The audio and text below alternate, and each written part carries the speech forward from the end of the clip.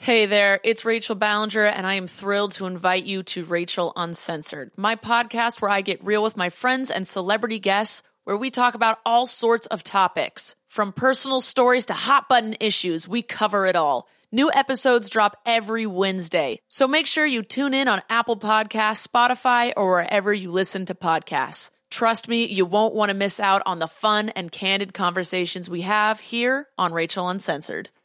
This episode of Mother May I Sleep With podcast is brought to you in part by the Lifetime Movie Club, the ultimate streaming destination for Lifetime movie lovers. Choose from 100 movies at any time, with new movies rotated in weekly to keep things fresh. And you can watch anywhere on your favorite device. As a bonus, listeners of this podcast get an exclusive 1-month free trial. Go to lifetimemovieclub.com/malls to start your free month now. That's lifetimemovieclub.com/MOLLS.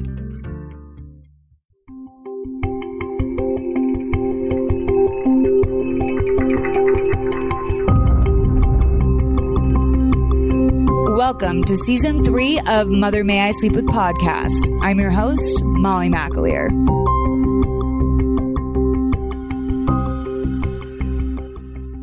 Simon, did you play a role in Brittany's death? Was there an autopsy performed?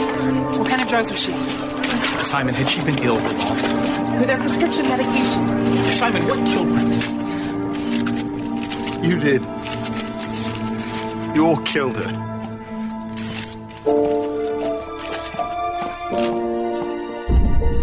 Brittany Murphy's tragic and shocking. Did she have a history of a heart What condition? other medication was being taken? Reporting that the 32-year-old actress had The stopped. loss of this seemingly healthy young actress has stunned County the coroner entertainment. said Murphy had collapsed in the bathroom. Toxicology reports could take weeks.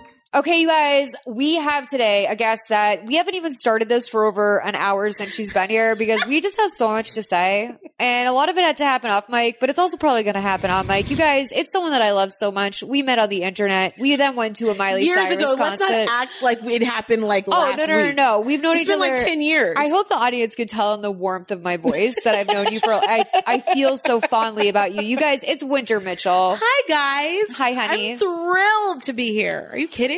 We're both smoking cigs. We're both Yes. just in it. Okay. And in the vodka. This is Hollywood, baby. Now Yeah. we are And on Monday. on a Monday. God damn. A Monday is like a Friday in this house. Sure. But like by that, I mean, won't take the rest of the week off, but Fine. like this is my fun. Or maybe you will. Who this cares? is my fun day. I like it.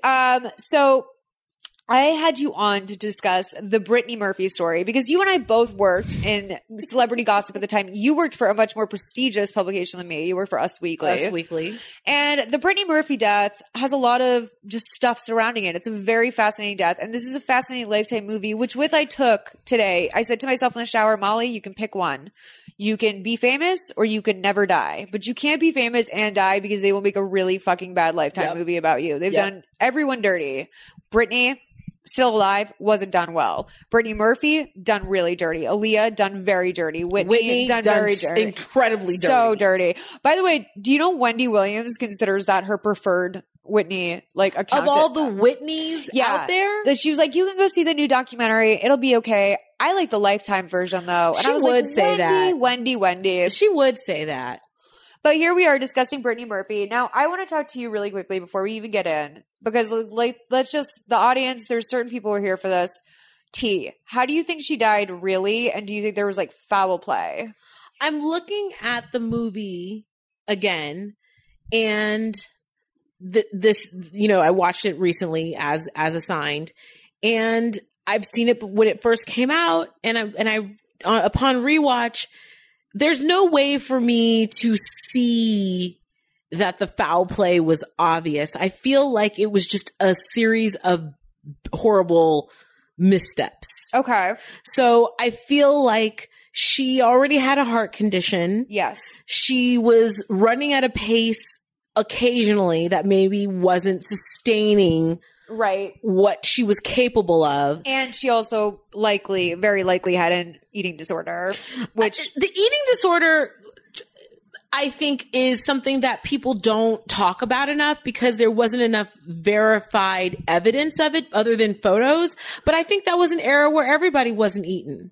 They were going out That was very much the time. That was very much a time. And we'll talk about it more, but in the movie, they make so many subtle references to it, but it was rough. It was rough for her. And it was, I'm sure we'll talk about more, but it was rough for her in the era in which she was evolving and she was coming of this sort of celebrity and this famedom that I think that she felt like she had to acquiesce to a certain standard, which looking back now, I can't even believe given where we are in 2018 and how we're so, we're fat positive, we're curve positive. We want big butts. We want big booties. We want darker skin. We want all these things.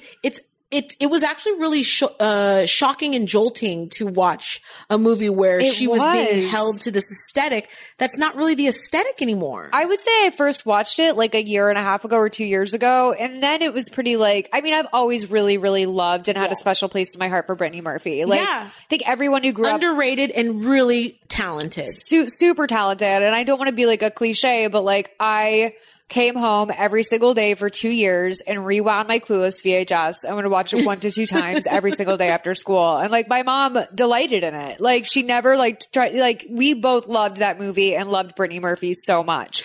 And so just to kind of look back, especially to see how she was portrayed when she was quote unquote bigger, which if you look back, she was never a big girl. She wasn't a big girl. And I think, I'm a little bit older than you, but when Clueless came out, I was exactly that age where they were in Clueless. And I was 12. Yeah. Yeah. I was 16, 17. And I think that she was a standout for a lot of reasons because you needed a character in that movie who wasn't aligned with the status quo. Right. And you wanted her to win and you wanted her to do sort of the off-kilter things or say the off-color remarks that she makes in that movie. And Clueless is 20 years now since that movie came out. So, oh my God, I was probably almost 18. And I think about Clueless a lot recently in the last year because I think about everybody that came from that movie and who would have still been positioned as the star. And shockingly, it would have, to me, if Brittany had still been here, if she were still here, Brittany would have still been the bigger star. And she was. For the entirety of her life after this movie, she was working more than Stacey Dash, Breckenmeyer, Alicia Silverstone for sure. All those people kind of faded off. Crumbled. They all crumbled under the pressures that she was the most concerned about. Right. And looking back too, Alicia Silverstone and Stacey Dash, they were both literal fucking models when they were found for this job. So Absolutely. Anyone who had, I hesitate to even call her body normal because it wasn't. It was still, Brittany was still on the slender side of She was still on the slender side, but I keep thinking about when Alicia was chosen to be Batgirl and they called her Fat Girl. I remember thinking to myself, she's curvy. Yeah. And today she'd be an Instagram model. Yeah. She was voluptuous. Maybe honestly a size 6.5 at best, which is still insane. Yeah. And that's what I'm saying. It's Alicia had it worse because she was on a bigger stage, but Brittany was kind of unassuming and more, I think they positioned her to be much more of a character actress. Yes. But she emerged and evolved from that. You look at I went through her IMDb today just to reference and I was thinking about she was a very memorable role in a lot of memorable or forgettable movies. Right. It's interesting the way she treated her acting career. She basically in the film kind of it shows this example, but she basically knew that she had to be something. She couldn't be an ingenue. She had to be a meaningful little trinket. Yes. But then at the same time, she wanted to retain the element of, she wanted to be a nymph without having to look the nymph part. And she wanted to be an ingenue without having to look the ingenue part. And she was trading a lot of things. And she made a lot of accommodations for what she was being presented by this brutal ass town. Yeah. And even then she was, even when she made the decision and made the choice to marry that really by the way, creepy dude. What the fuck? This is actually Lifetime did us a favor as an audience for the first time in years because they always choose someone that's a little bit hotter than they should be. Simon Monjack in this movie is even like worse than IRL. Simon Monjack Which was is still impossible. pretty bad. Like it's still, yeah, Simon Monjack's pretty bad. By the way, this does oddly mirror, Brittany and Adnan, which will come up later on in this. But like, I it's thought another about guy that. that's like, Except you're a Adnan paparazzi. Adnan would steal her out of her house in the Valley and take her to like East LA, which I can talk about that era too because I was at Us Weekly. We will definitely get into that because I want to talk about the paparazzi era of that because it's just it's such a different climate now, and I don't think people like credit enough to. They don't know how bad it was. No, Looking they back, don't. it's actually frightening. It was. I have to say, it was like working in gossip at that time was like literally just like having a fucking crack cocaine shot into your veins. Pretty much. It was like you was wake nonstop. you wake up high. It was 2 hours everything. into your high your crack phase. And if you're like an adrenaline junkie, like Yeah. that was the place to be working. Oh my It was God. just like every day was something else. So I told you a theory that I was told about Brittany shortly after she died that I don't think could be true. Like the more I think about it, as much as I'm trying to like make like fetch happen here, I don't think this is the case. But like someone did come to me after and was like, who I consider like a solid person. And they were like, what, like, do you think that she died of HIV or AIDS? And I was like, why would you think that? And they were like, well, she was like apparently doing H like up until she died. She was like having a lot of anonymous sex. She marries this guy. She dies in a peculiar circumstance of pneumonia. And then the guy dies 5 months later. And I remember at the time being like, okay, like this is enough to like slightly entertain it, but like probably not. She didn't have enough money to block that. Right. And like, especially in that era. Ed Winter, the what was his name? He was the coroner. Right. The Ed Winter, whom I had to talk to. his name. I love that. I had to talk to him all the time. Yeah. I believe Ed Winter. I believe that he was kind of like interested in being on camera. Yeah. But I also feel like if he knew she had HIV, he was ready to let Harvey know that immediately. Right. And I also believe that Harvey plays favorites and probably would have protected that information for a large sum. Sure. So it could be true. It could be not true. There are a lot of rumors around like whether or not her mom was involved. There's also rumors about black mold in the house. I guess apparently, according to her father, a large amount of metal was found in her system when she passed away. Her father had the toxicology reports like cross-referenced by an outside guy. And they were able to rule that most of the metal in her system came from her hair, getting her hair dyed, which, I mean, if there's that amount of metal, then like wouldn't most of us have that, especially in LA? I mean, I get a keratin every 3 months. Should I be dying soon? Honey, I don't know. But they said like the metal was explainable by the hair dye. It wasn't the hair dye that killed her. She was in an era that was, let's even go back to the fact that she lived in Brittany and Justin's old house, party house, which has its own ghosts. I mean, that house has seen so many things. I couldn't stop but like thinking about one, like her and Ashton together, and how I've never been more annoyed by a guy in a Lifetime movie since Justin Timberlake. So number one, because Ashton was so fun. Like they literally like did him the job he probably deserves.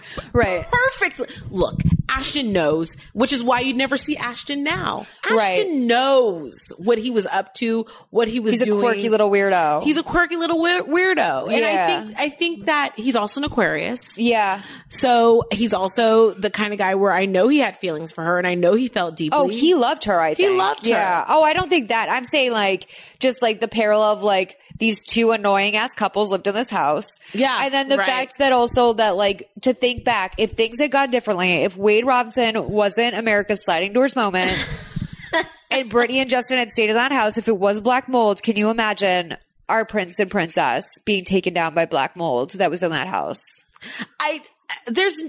Listen, there was documentation, right, of black mold, right? They have I the believe documentation. so. Yeah. I mean, like, I was reading a bunch of stuff today. Like, listen, we're not journalists tonight. We're off the clock. Like, this is just some spilling tea. I'm always but a like, journalist. there was definitely good for you. Good for you and your ethics. I did not take that oath, and like, I will say that I do not know for sure. But like, there's controversial paperwork about everything. Like, basically the most confirmed thing I could find is that Tyler Henry, Teenage Medium, thought he was talking to Jamie Presley about her. Like that's like all. That's the most probably confirmed thing. What connection does Jamie Presley have with Brittany Murphy? I don't know, but like she was like, "That's my friend Brittany." Like the second that Jamie. So I will say that like Holly. it does seem like a lot of stuff is really up in the air in I'll terms never of like. forget the fact that she announced her pregnancy with a Clear Blue sponsorship.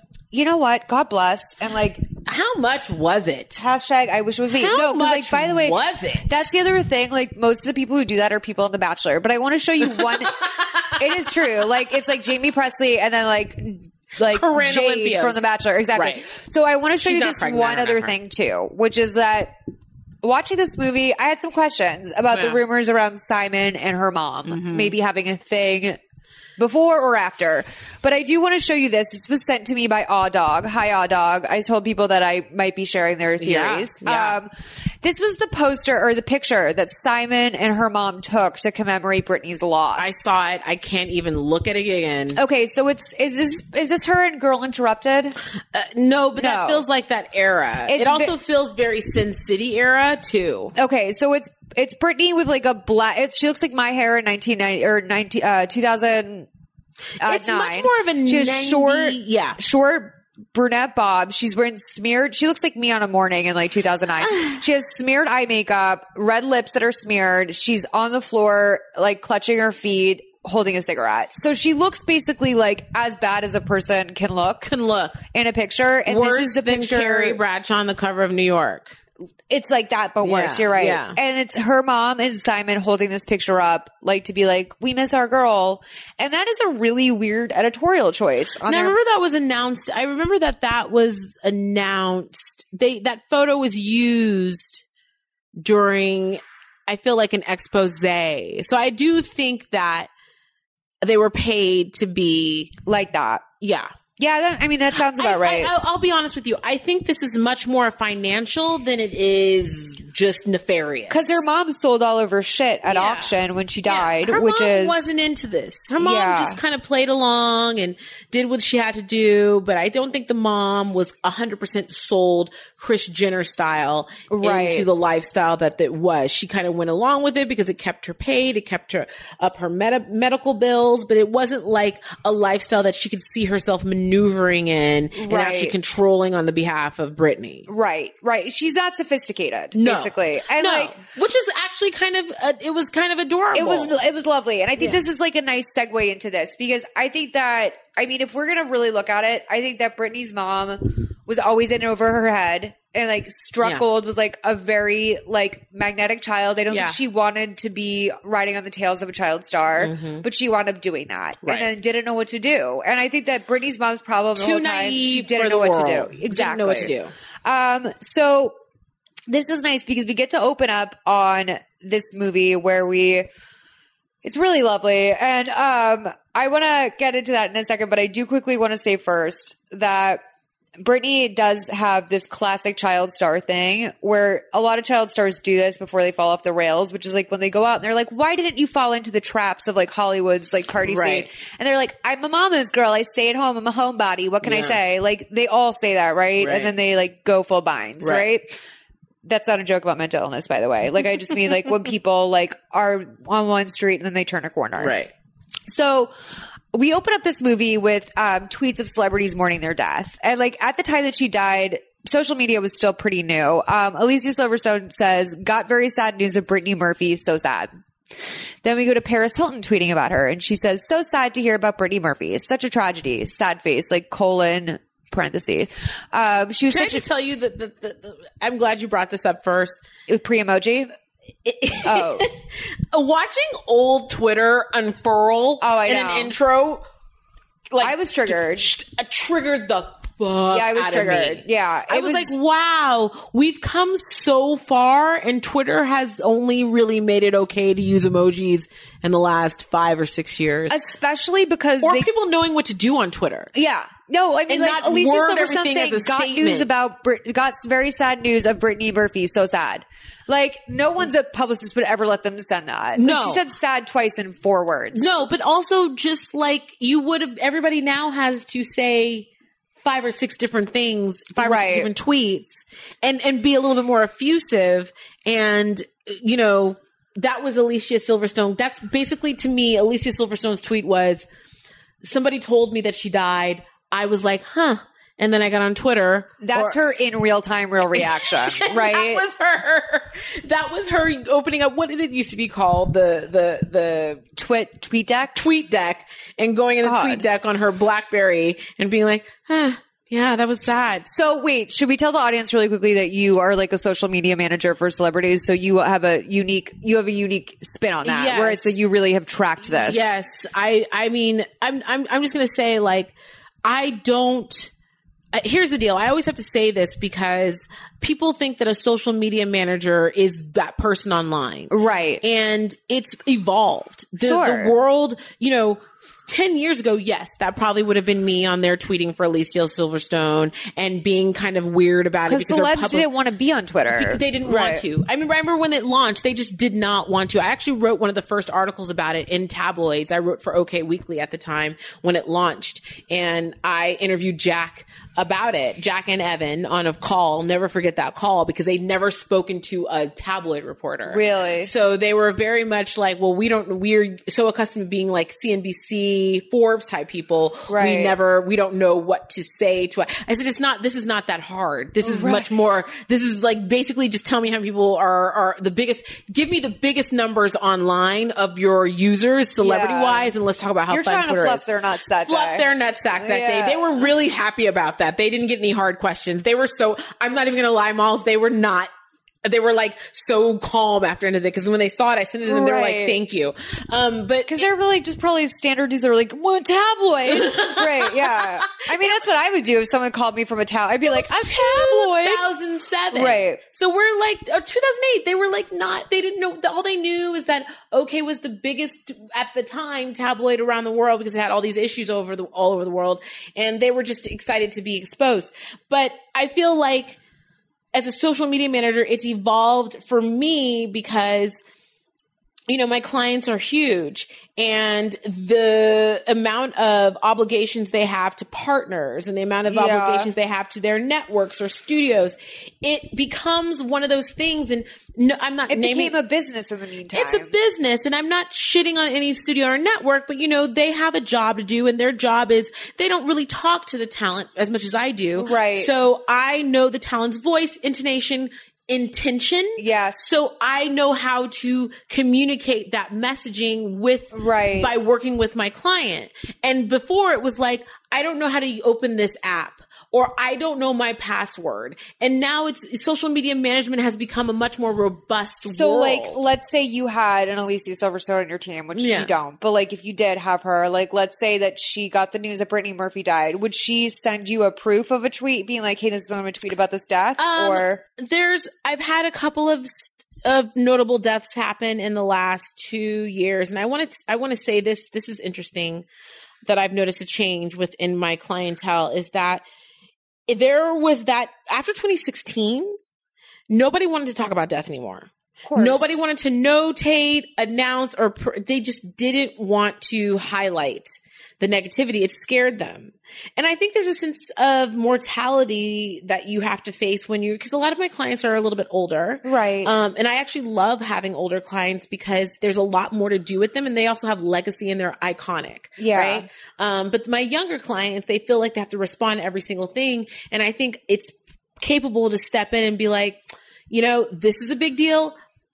I'm not saying this person isn't a big deal, but I'm saying, do you have a connection, or are you just jumping on bandwagon? Right. Because there's also the notion of just jumping on a bandwagon just to be able to say it. Unless this personally affects you, like if Brittany Murphy died today, unless like Little Black Book was your favorite weekend rainy day movie, there's no reason for you to get involved in here. Just, you know, we've moved past the reportage of so-and-so didn't. Remember how when the Kardashians would tweet about something else because they weren't invited to the Golden Globes? Right. We're past that. That's actually not important. So we need to talk more about what's really facing everybody today. So I think that, you know, my clients are, and I've encouraged them and I've focused them on talking about your life. And if you, the given the news cycle every day is triggered towards Trump, Yeah. you have to find a way to identify and create your own brand outside of having to be responsible for answering to this bullshit every day. Yeah. Because every time they dive into that world, it becomes like are you going to follow up? Well, are you going to be consistent? Well, are you going to yell at him about this? Or you're going to have a bunch of people that are going to be like, fuck you. I don't want to hear your opinion about this. Yeah. So it's a catch-22 either way you cut it. So I'm really focused in 2018, and I stated the case from the beginning of the year with all of my clients. We're focusing on you as an artist, as a brand, as an individual with a life. Right. And not focusing on all this other stuff, because we've been through a year. 2017 was the year of just letting him spout Right. craziness and right and getting the alt-right and left riled up. That's old and dated to me. I'm actually, in my mind, I'm already thinking about 2019. Well, I'm going to skip me as an artist right now and not read Lindsay Lohan's tweet, because if you want to, you have to watch the She movie did a good if you want job to find today. out. We have to watch the movie. You want to find them. We'll go to Ashton's tweet that says, number 2 day, lost the world a little piece of sunshine. My deepest condolences go out to number 2, Brittany's family, her husband, and her amazing mom, Sharon. So we see tons of headlines are hitting the screen. And Simon Monjack, in the very first moment of the screen, or the movie, screamed at the screen, "It was you killed her, all of you killed her," to like the paparazzi. Okay, great. So we see the Brittany Murphy story, and it's a press conference outside of Brittany's home. So Brittany's mom starts to deliver the speech. It says, "From the day of her birth, Brittany was my precious angel. There's never been anyone or anything that means more to me in this universe. I raised her alone. We didn't always have a lot at first." We'll never finish this speech, but this is where we transition to her growing up in New Jersey. So let's go there. Hey, Ma. So, what happened is you filled out a raffle ticket. Yeah, and hello? Well, hope your day's been going better than mine. It was okay. Ready to go? Can't you just take one day off, baby, please? Mom, no, please. Honey, I come on, cannot pretty. get away. Not until I make at least one of these appointments. I have to. Oh, okay, well, let's see what we can do about that. Oh. Alyssa Cooper. No one over the age of 20, maybe 25, is named Alyssa. I mean, she's a young bride. Yeah? Mm-hmm. What? Brit. Hi, Alyssa. My name is Sharon Murphy. No, you don't, but you are not going to believe this. You remember that card that you filled out at the bridal show last week? Yeah, well, congratulations. Done. You are really something. What would I do without you? Well, you would sell a lot less china, crystal, and... what is it? And cookware. Can we go now? Yes. So her mom was a telemarketer. I've done jobs like that. Not that, but like raising funds for my school. It is hard to cold call people, but that is a fucking hustle, dude. I'm just trying to correlate when I watched this scene, what the relationship truly was between Sharon and Brittany. Who was mom? Cause like my mom was like a single mom like Sharon, but she was a housekeeper. So like she like worked. Like if my mom was at home like playing on the phone all day, like trying to hustle people in that way. What are you doing? I mean, I just wouldn't expect anything from my life. Like, I definitely wouldn't have a Hollywood dream. I'll tell you that much. Like, my mom, and like, she wasn't even really that supportive of her. If you look, right, like, you know? Her mom definitely like wanted her to be a kid. But I also think Sharon, if I'm looking back on this and like I'm taking all this into account, because what we will see is that Brittany's at an audition or at a play practice, like some sort of community theater thing. I think she went to a school for performing arts. Like, I just don't think Sharon thought that big. Like, I don't think she dreamed what was possible the way that Brittany kind of just always inherently had this feeling that she was going to be this bigger thing. I don't think she saw much in life up to that point. Exactly. Like, which unfortunately I think is the thing with like a lot of single moms is they get their like lives and dreams cut off early. So what's the difference between Sharon Murphy and LeBron James's mom? If I had to guess, it was that he was a boy. Fair. Like, if I had to guess, I would say it's because, Malls. like, he goes out and he plays basketball. Like, okay, my son's playing basketball. That's palpable.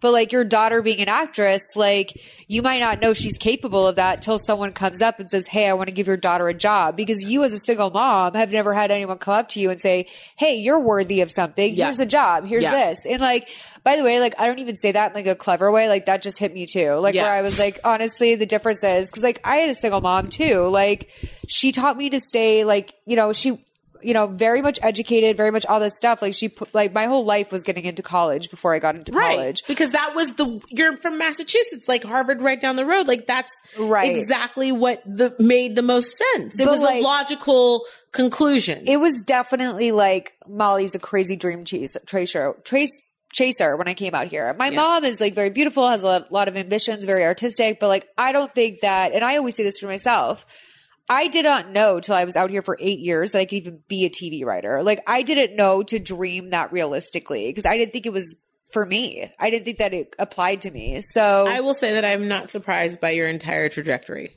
thank you. You're welcome. I guess. I mean, like, I should be more successful. I could have done more in my younger Oh, I years. didn't mean, I meant That's like me. Not just me, be me. No, that's just you being you. I'm saying that I'm not surprised by your entire trajectory because I think it makes complete sense and it's a complete Hollywood story, which we don't have many Hollywood stories anymore. You know, I would love to hear about more stories about Winona Ryder dropping off her belongings that Johnny Depp gave to her. I would at love to the hear that. crossroads in the valley. That's my shit. one of 5 reasons I moved down to Los Angeles. I'll reveal the rest as we go through this podcast. We'll get there. Yeah, we'll get there. So where we are right now is that Sharon, her mom, is talking to another girl's mom at this, like, I don't know what it is. They're like doing some playhouse thing. And they're dressed like pirates or George Washington. I can't decide what they're doing. But this guy in his 20s is just like watching in the back of the room. And her best friend Morgan, who I only mention her because she does come back more times than I thought she would, is very pretty and actressy. And her mom says that Morgan wants to go into the city and audition for soap operas. And Brittany's mom's like, no, just let them have fun. They're kids, which goes to show, I think, what I was kind of saying, where she didn't really have a business mind for what she's doing. Because She's no Kris Jenner. if you're going to have your kid in like in acting school and like going to all these different things, like you probably are trying to market them, like Right. at least get something out of your investment. Right. So this man in his 20s, which by the way, no one thought was weird. And so like, why is this man in his 20s watching our teenage daughters like Looking perform? like he's 4 years ahead of time, by the way. He comes up and he's like, hey, I do commercial auditions in the city. Like, I really want your daughter to come in for this commercial. And Brittany's like, I'll do it. And then her mom's like, go away. So her mom turns to him and is like, usually people come up for Morgan, not her, which I thought was like, okay, high key shady. Like, maybe just accept your daughter's like a character actress. Like, you don't need to be like, why is she not like my, you know, her skinny blonde ingenue friend? And he's like, no. Like, we can get a pretty actress. Like, we need someone that's good like her.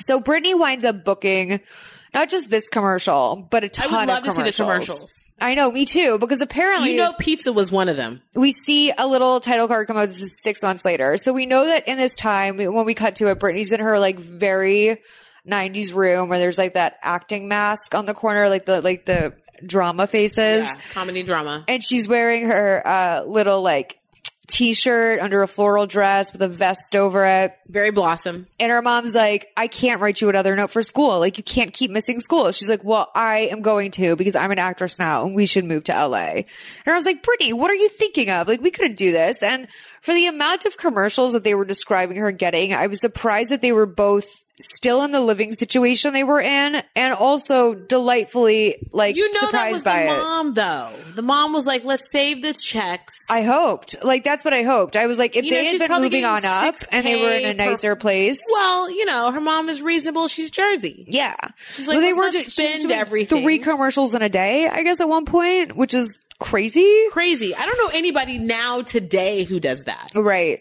So that made me wonder, like, what the income was. And the next thing we'll see is I do have another income question coming up. But like, I was like, kind of like, okay, what are they making here realistically that they feel like they can, as we'll see in a minute, move to LA, but also haven't moved up their station in life, but also she's doing so well that this is a viable dream now. So, we all of a sudden hear, NKOTB Step by Step. A By the true way, banger. I want to say something about that. Step by Step is a underrated single from New Kids on the Block. It's so good. I'm from Boston, so you know I'm an NKOTB girl. And I was too. Yeah. Having been from San Francisco at the time. And by the time they were falling off, which is right when Step by Step came out. Right. I was a huge proponent for that single, and it did okay. It did fine. But it was basically the beginning of the end for them. Yeah. And so to play, that was their second album, right? That was their second album. And I just felt like, it might have been their third, but I just felt like that song wasn't played long enough in this montage. I agree. And it was, I will say, for a Lifetime movie, they got 2 songs in this movie. They got Lifestyles of the Rich and the Famous from Good Charlotte, and they got this, which is 100% more songs than you ever get in a Lifetime movie. That was probably a third of their budget. Totally. And like this, I thought this was a great choice. I was surprised because it really dated it. Yes. Where it kept me into it, even though I kept being dragged out. The only thing that dragged me out was to be like, oh, was Brittany Murphy like trying to make it happen when this song came out? Because to me, I always remember them as being like very 1989, and this was like the early 90s. But Brittany, this goes back to who Brittany was. She wasn't out and about, like on the scene, like a gangster lean. Did I say that right? I said it wrong. Maybe. I'm older. She was on the scene like a gangster lean. Anyway, I'm not going to try that again. It was definitely a girl who was like, you know, this is what I listened to back then. This is what I was interested in back then.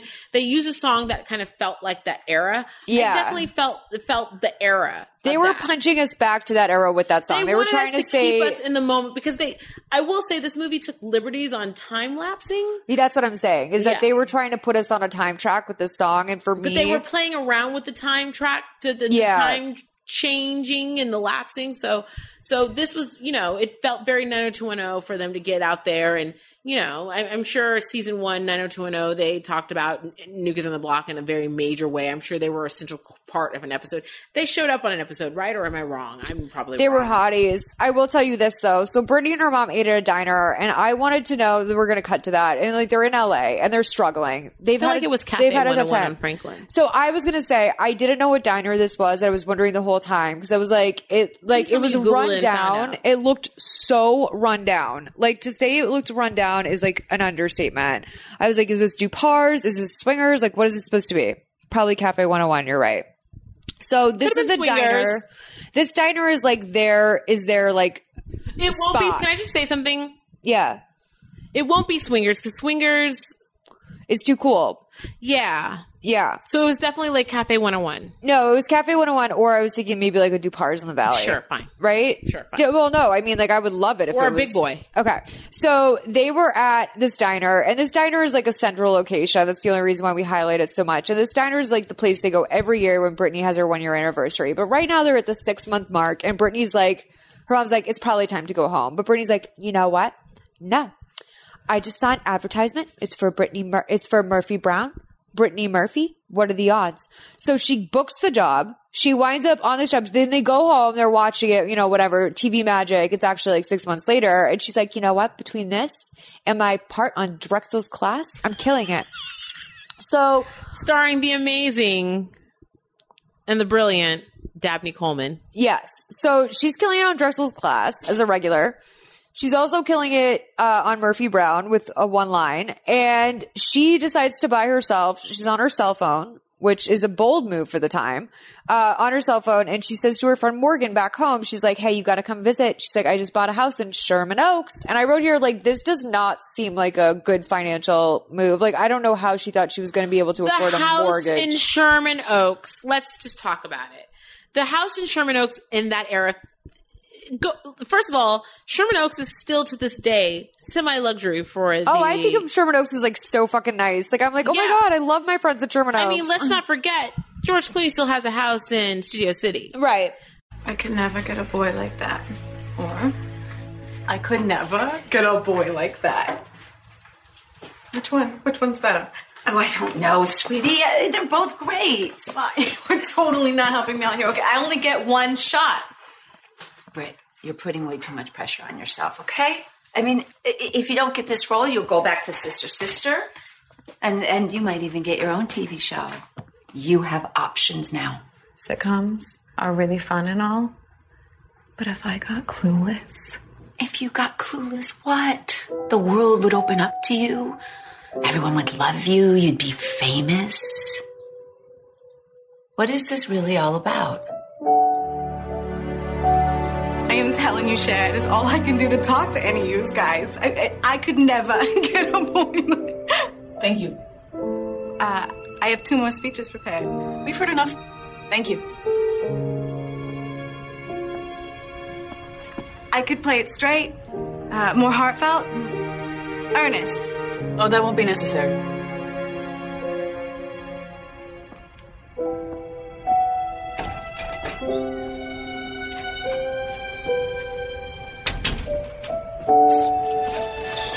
It's okay.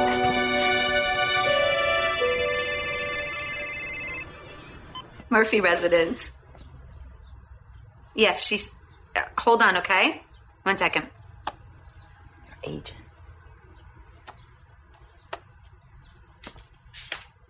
Hey, Rick. Brittany, I just talked to the producers. They loved you. What? Guess what? You got the part. Are you kidding me? No, I'm not kidding you. You got the part, kid. No, that is so awesome. I'll call you on Monday with all the details. Okay, we'll talk Monday.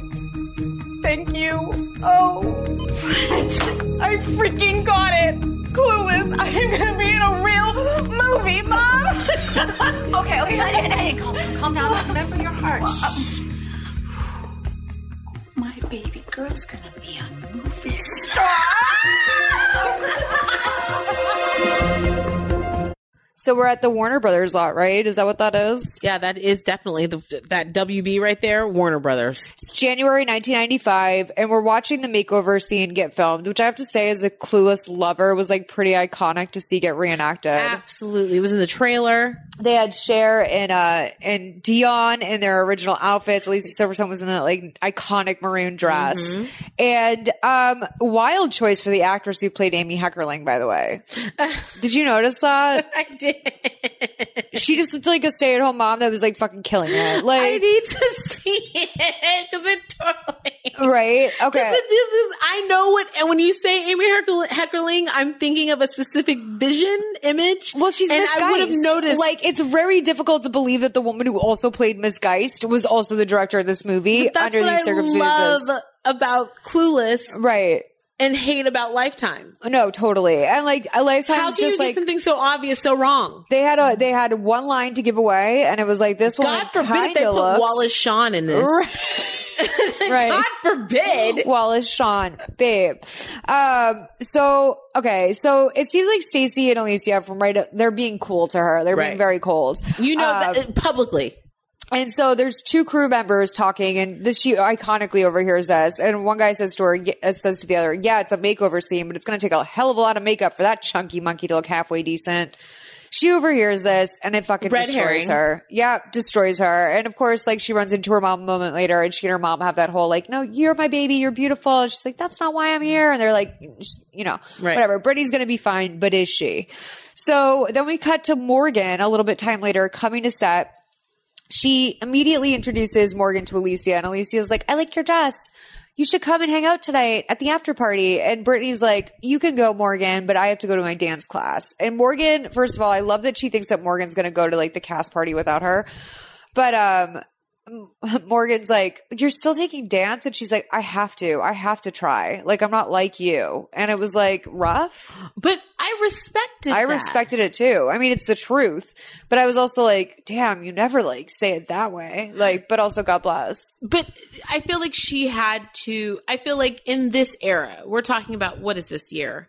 It's like 2000. It's 19. Oh God, it's 95. 95. Okay. So we're talking about an era where I don't think anybody had an identity, and they were just conforming to what post-supermodel, curvy supermodel was. You have to remember, 93, 92, 93, 94, 95, we're talking about waif. Right. So we were just getting out of a waif era, where you cannot being a waif is a little bit... It's questionable. It's questionable. And she was not even like chunky as far as the world's considered. She's just up against 2 models or like the leads. Right. And to be honest, they're not models. They're both about 5'5", 5'6". And those girls were beautiful for what they needed to be for the specific role. It just so happens that role and that movie and the narrative and given the era, it was a hit at the perfect time and it was iconic. It was like a fashion movie. Like it was about what you could fit into. Like to this day. Technology. Think about the technology of Clueless. Totally. The fact that she can itemize everything in her closet. Right. And then be able to create an outfit on her computer. By the way, at that point, most people didn't have computers in their homes. Totally. So the ability that you can have a motorized closet and a computer that would tell you what to wear. It was everything. It was everything. It was everything. It was everything. So right now we're going to go to Brittany's mom telling her she has cancer, probably in Runyon Park. And then we're going to... Is this Runyon Park? I think so. Runyon Canyon. Sorry. And then we're going to... Runyon Canyon. I'm a snob, so it's... No, I mean, like, honestly, I spent a lot of time wondering myself what this was supposed to be. Like, is this by the Hollywood sign? This is obviously some The fact that they couldn't get rights to go up to Runyon Canyon and film, like, a short, heartfelt scene is, again, the testament to... But it's also Brill that of the era, they were like, you have to have them hiking. Like, this was very much like peak LA, like, are you hiking or are you not hiking? Right. Like, time. Right. And then from here, we're also going to go to our first red carpet. So let's play this out and enjoy it. Yeah. You okay? What's going on with you? Nothing, just thinking about where all the time goes. Just thinking about time, huh? Come on, shut up. I know you. What's wrong? You do. There is something I want to talk to you about. Okay. I've been waiting for the right time, but never is one, really. So, last week I had a doctor's appointment and they found a lump. But it's not a big deal because they caught it early enough. It's not cancer. Oh my God. What? Look, I'm gonna take care of everything. No, I need to take care of you, okay? You are all I have. I gotta quit my movie. No. Yeah. No, that's just ridiculous. I need to be there, okay? No, what you need is to follow your dreams, sweetie, please. What is the point? If I don't have you to share it with, huh? I'm right here. It's gonna be all right. Okay. I just want to stay with you. But it is my last day of work. And today is your last treatment. So, tomorrow, everything will go back to normal.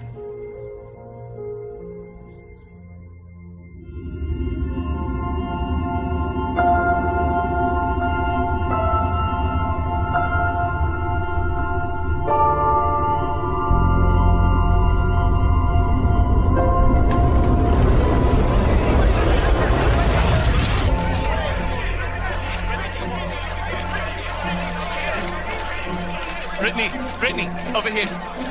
I can't see you. Oh, I see you. I need you to strut that carpet like you own it. Because you do. Yes. All right.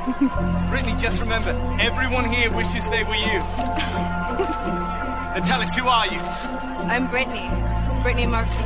No. Who are you? I'm Brittany Murphy.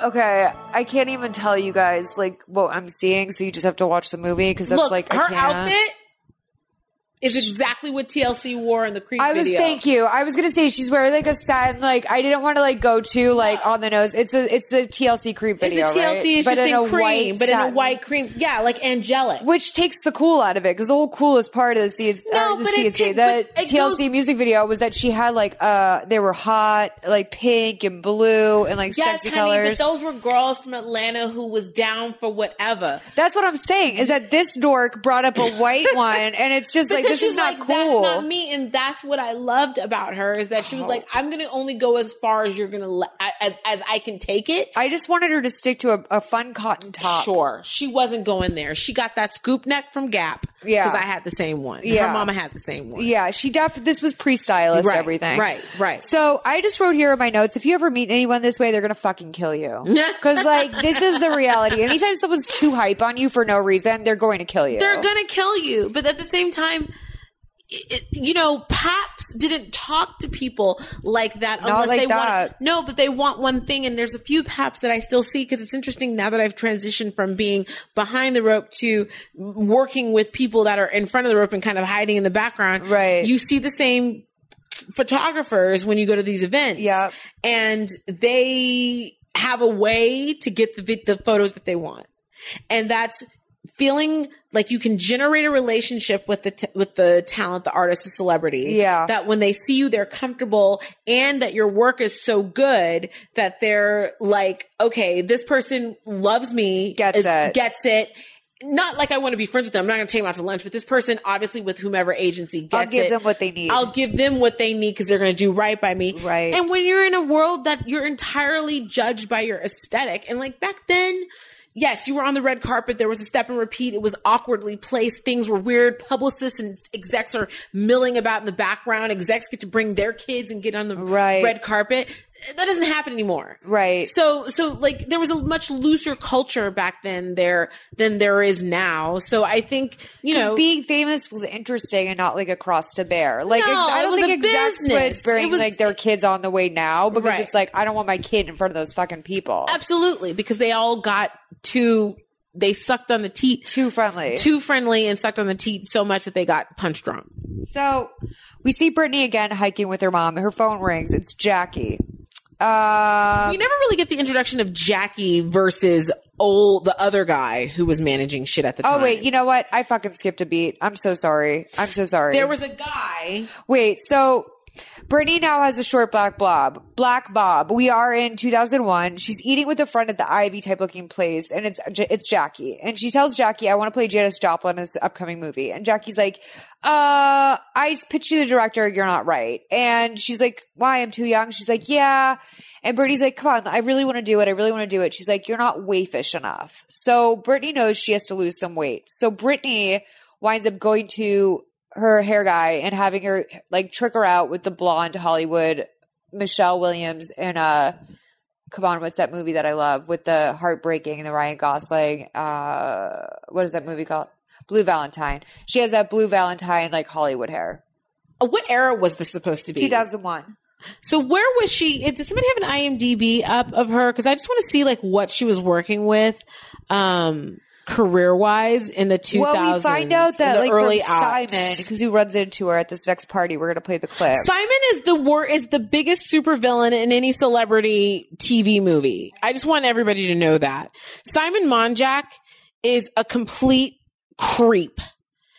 And he is 100% complicit in whatever happened that led to her leaving this earth. Well, now you're owning it. Now you've said it, Camille Grammer. Okay, so here are her, do you have it? I'm inviting her as a cinematographer. Do you have it, Sammy?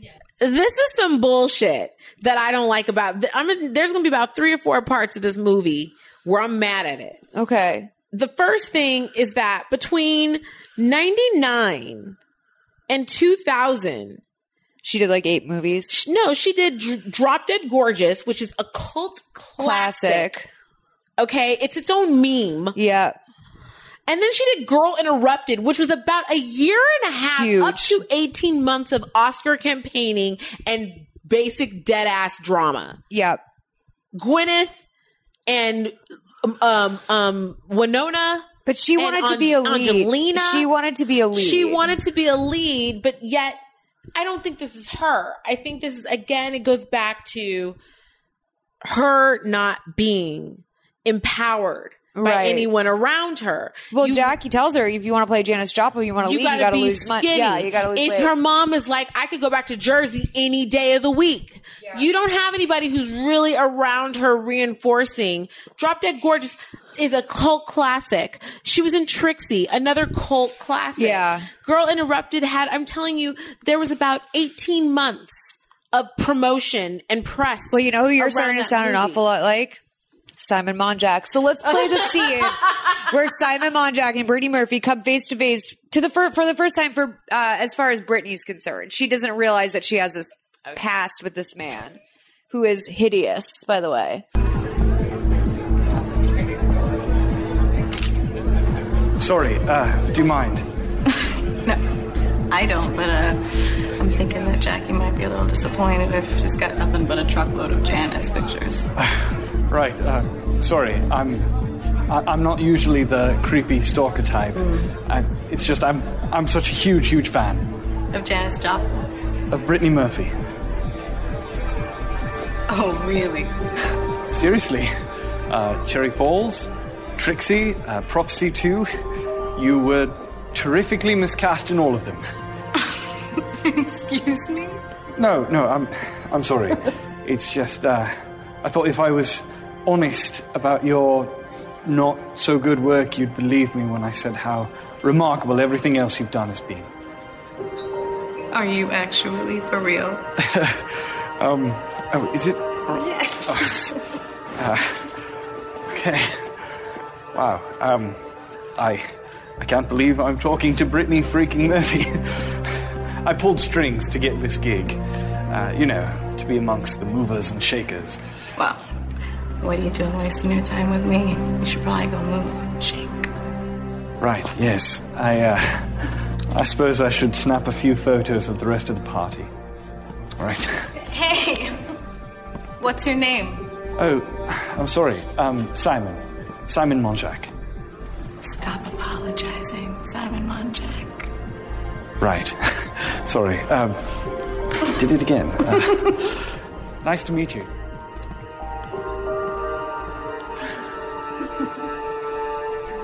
Catherine, you're healthy now, remember?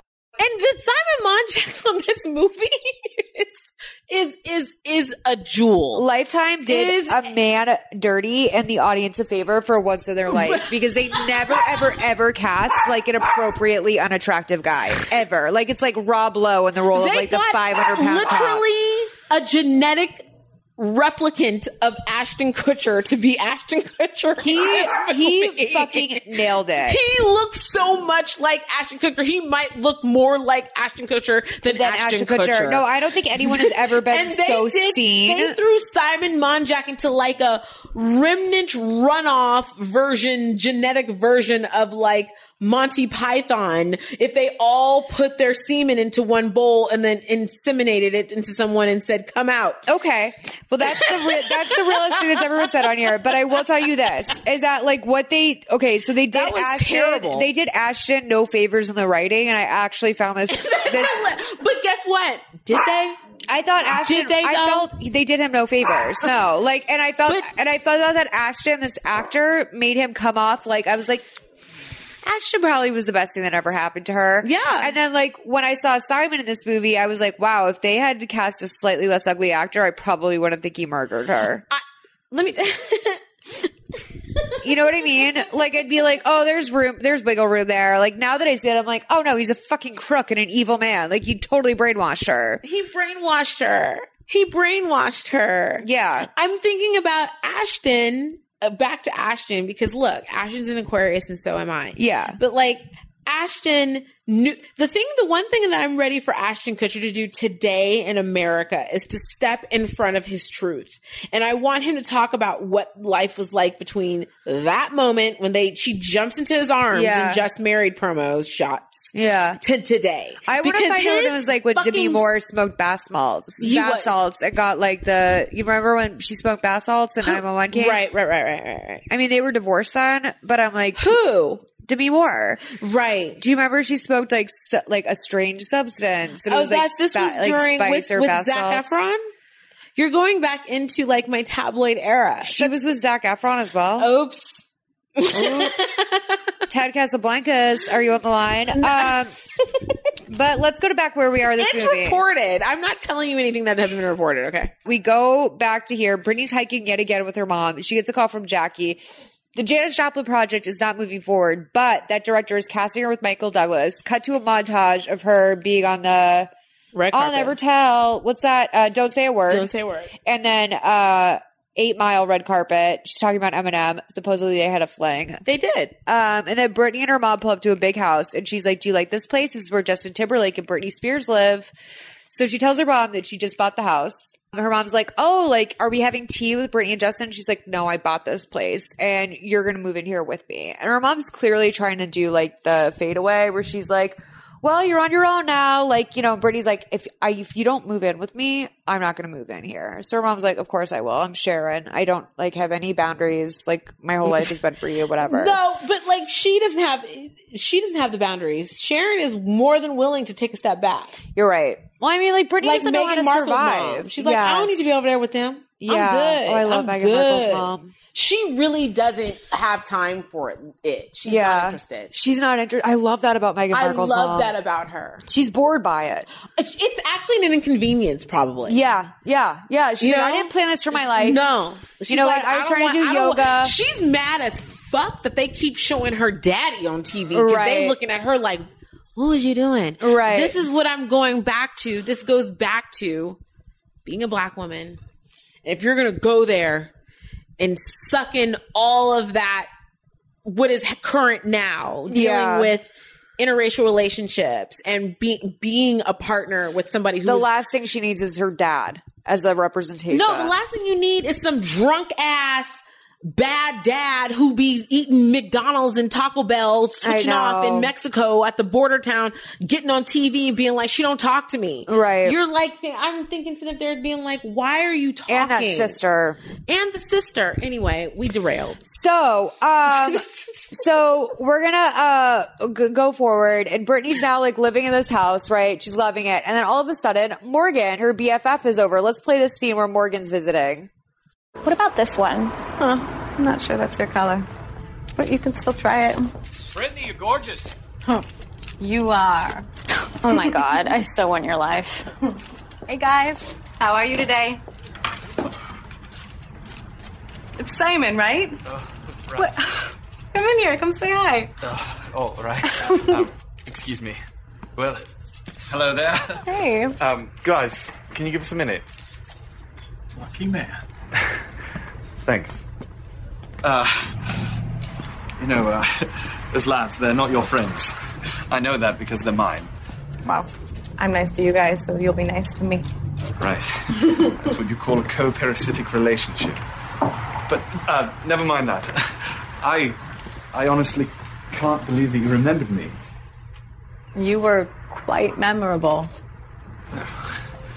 Well, for the record, you look absolutely gorgeous. Oh, come on. Whatever happened to that brutal honesty thing of yours, huh? All right. If I'm being completely honest, I don't think that you need to remake yourself. You're so much more than blonde hair and eyelashes. I'm not quite sure how to take that. This is how I get noticed. But that's just it. Don't you see? I think that you shine, Brittany. You've nothing to prove. It's really good to see you, Simon. Likewise. But, Brittany, I'm serious about those fellas out there. They're not all charming like me. They love to build you up now, but when they turn, and trust me, they will turn. They'll do it with a vengeance. You're sweet. Bye, guys. Have a good day. I love that in real life. I hate how, like, often in movies, they're like, oh, this actress just naturally wraps her hair around her ponytail ribbon. Like, no, she doesn't. No, she doesn't. No. And I'm really hard pressed given all we know about, well, we only know so much about her post Monjack because he was selling everything. I just wrote here, any man who talks to you like that is bad. Like, after every interaction they have, I just am having like please be careful, you guys. Like, don't fucking get murdered. Like, just no. So now it's 2003. Jackie, her manager, is pitching her. Is it Just Married or Just Famous? Just Married. Just Married. Just okay, Married. I wrote down Just Famous for some reason. Yeah, because that's what they were at the time. Right? Just Famous. Her co-lead would be Ashton Kutcher, was exciting for her. She's the guy from Dude, Where's My Car in that 70s show as far as she's concerned. Brittany says he's very pretty. She wonders about their chemistry. It'd be like Beauty and the Beast, she says. So we cut to the photo shoot. Lifestyle. Beast. She's the Beast because she hates herself. Remember? Right. She's pretty. He's pretty. So that would make them. Yeah. Right. So then we cut to the photo shoot, which I think was really famous, and I feel like they played clips of this behind the scenes photo shoot on MTV for a really long time. Google it. Like they would use it anytime they showed like stock footage of them. So Lifestyles of Rich and Famous is playing. The two of them have real chemistry and it springs into a little relationship. Let's play the two of them leaving. It's like literally, I think that they're leaving from the place where they filmed Dancing with the Stars. You tell me if this is right. This parking lot. Okay. Gentlemen, get something good, okay? Hey, Ashton, how'd it go in there, man? Hey, guys. Oh, come on, give us something, man. You're killing me. Oh, Brittany, hey, are you and Ashton item offset too? Don't believe everything you guys publish. Oh, come on, you guys are wearing rings. Oh, they're for the film. They were just having fun. Hey, so you're not dating? Take a look at him. He could break any heart in Hollywood. You're so beautiful. Shut up. No, I'm serious.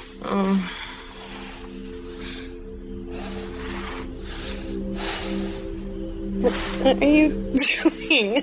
What? You ever take this stuff off? You would run for the hills. Well, we already are in the hills, but yeah, you're totally right. I would run. I'd run. That's mean. Whoa. This power couple just got nominated. What? Really? Yeah. For what? For a Razzie Award.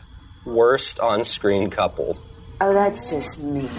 It's actually kind of hilarious. I mean, the movie made a truckload of money, so the Razzie people can suck it. Well, you may have just killed my career, but at least we're in on it together, huh? Yeah. Question is, what are we going to wear to the acceptance speech? Go as a pair of Oompa Loompas. Now, come on, let's get out of here. I want to go do something. Yes, you guys go outside. It is a beautiful day. You can go hike in the hills. We are in the hills. That's gross. I'm going to get dressed.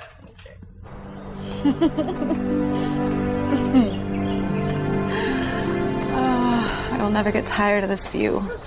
It reminds me of when my mom and I first moved down here. You know, all those dreams. Beautiful, huh? Yeah. Oh, okay. no. All right, guys, you got us. Wow, okay, yeah. Thanks, guys. Whoa, oh, hey, you okay? Yeah, I'm fine. It's just a dizzy spell, you know. I get them sometimes. It'll pass. All right, you sure? It always does, yeah. All right. It's never really clear what's happening to her here. We just know it's bad. Like, this is the beginning of us understanding, okay, wait, she's really actually, like, ill. So, they go to the diner, right? Oh, God. Ashton says he doesn't understand their ritual of going to the diner. And the lady drops off their hamburger buns or their hamburgers. And Ashton lifts the bun off and he goes, I ordered the burger with extra grease. And then they expertly pan to the waitress who's like 60 years old and like rolling her eyes. She's like, I work at a diner. I'm not here for your jokes, Ashton Kutcher. I don't care who you are. Then they pan back to him who now has French fries like a walrus. And it was like an expert pan. It was like a joke. Lady doesn't care, pan back down, walrus. Like, you really get the vibes that he was the most annoying person on the planet. I don't think he was being annoying here. I have to note the cinematography and direction in this scene. Everybody's looking at them. Right. So they're always on stage. Right. So they were performing because they knew they had to be. I thought it was like Justin Timberlake annoying, where it's like you're high-key permanently annoying. Yes, that's really, really a factor in most matters. But I definitely think that because, well, Justin Timberlake's an Aquarius too. So there you go. Aquarian men, as an Aquarius female, are something else. That's all I'm gonna say. They're a piece of work. They're pieces of work. Okay. So, Ashton's phone is blowing up while they're there. And she's like, what are you doing? And he's like, oh, it's the guys. They're asking me to go clubbing. He's like, we should go out. And she's like, no, I'm going to go home, but you can if you want. And he's like, okay. So he goes out, spends the night out. Next thing we see, it's the break of dawn, and his trucker hat is hitting the lampshade next to the bed. And she's like, where have you been all night? But like, not Shelter. really. She's being very like, shelter. Ledoux. She's being very like coy about it though. She never like, I've noticed this with her like throughout the movie. She never flatly says like, I'm pissed. Where have you been all night? Like, it's just like, he was at the lounge. I'm okay. She's like, no, I'm okay. Have fun with your friends. And, basically he's just like, She's being I love a Jersey you. wife. Right. I don't care that you're in waste management. She's looking the other way. So she's like, look, he's like, all my friends love you. I love you so much. You're the best. He's like, we're going to make this work. He's like, she's like, listen, we met on a movie doing a couple on their honeymoon phase. She's like, we're never going to be the same way again. Yeah. And he's like, well, I'll make it work with you. So then the two of them bone. And then we cut to a title card that says 3 months later. Brittany comes back from the movie that she's just been filming in New York, and she has to inform her mom that unfortunately the two of them have broken up. I don't really remember this, but they did. She says they were too different.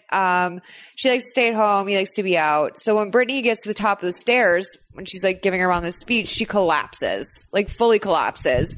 And she wakes up in the hospital with her mom next to her. The doctor says that it's hypoglycemia and anemia, probably from her periods. She has really bad periods, which was cited a lot when she died. Jackie, the manager, is there. She assures them both it's fine. But it turns out the tabloids know she's there. They think there's something like much bigger going wrong with her. They think it's an eating disorder. But then when they get outside and they're bombarded with the paparazzi, guess who's there? Her murderer, Simon. So Whoa.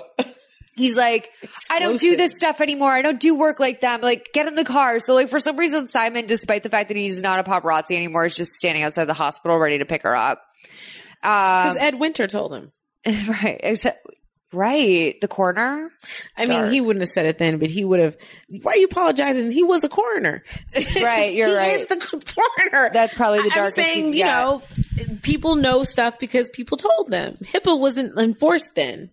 Right. Pippa Middleton. HIPAA. Oh. So she flashes Google back it, to the first time in her mind that she ever heard his voice. And it's the Clueless red carpet. And she's like actually not doing this. It's just a movie magic trick because she still doesn't realize how long she's known him yet. Right.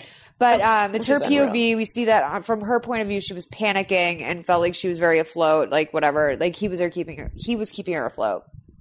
So now it's August 2003. Brittany's talking about working with Dakota Fanning on the red carpet. She's asked about her drug use. She said she never has used drugs. She has a heart condition. Her next project, Little Black Book and Happy Feet, are coming up, and she's excited about both because she gets to sing. Brittany tells her mom some exciting news. She's the next DoorDash jeans girl. Her mom says that she can't handle all the ups and downs. Brittany says it's going to be all but ups from now. Don't worry about it. And then she goes, I won't be needing these anymore. She pulls a bottle of pills from her purse, and her mom grabs them and is like, antidepressants, which like is like LOL for two reasons. One is if Brittany would be on antidepressants that her mom didn't know. Two, like that's a normal reaction to have to antidepressants. Like that's so weird. So now it's 2004. That's the first thing I said. Brittany's mom is like, I got to go to the pharmacy. And Brittany's like, I want to come. And her mom's like, no, I got to go now. Which I'm like, that would mean cancer right away. Well, like no other question. No one like, rushes there unless you have a yeast infection or like explosive diarrhea. Exactly. You like don't someone's just, like, I gotta get there now. And like also like still strange for the circumstances at hand because it's like, oh, you have to get your cancer medicine today. Like, stop. Babe. So her mom's like, I don't want to talk about it. She's like, I'll be okay. She's like, so Brittany goes through all of her shit and like finds like a pamphlet that says like breast cancer ? And Brittany's mom comes home and she's like crying on the stairs. Can I tell you, how dare her doctor give her a brochure that's like about breast cancer when she had it before? Right. So you're like, in case you forgot, like this is what cancer is like. Yeah. Look who doctor. I mean, they could have set that up a different. She could have found a prescription. I'm just saying that sometimes Lifetime doesn't take like a 2 narrative steps further than what the conventional That's why you have to stay angry, because to me, this is normal now. No. I'm like, oh, this is how information is introduced? It's normal when it's like Heather Langenkamp and when like they have Dean an hour Cain. and 27 minutes. But we're talking about the iconography of an underrated actress in Oscar award winning movies who worked with award nominated directors, and she deserves just a little bit more urgency and understanding of what where the story is going to go. If Dean Cain and Heather Langenkamp are in the movie, then do whatever you want. You can make shit. She deserves fly. better than not just like a pamphlet that's been printed out on like a little piece of paper. She didn't pick that up on her own volition. No, that she deserves a better supposed to believe life. That somebody like start to handed that finish to her. better life, like let alone the movie. You know what I mean? At least could have said breast cancer again.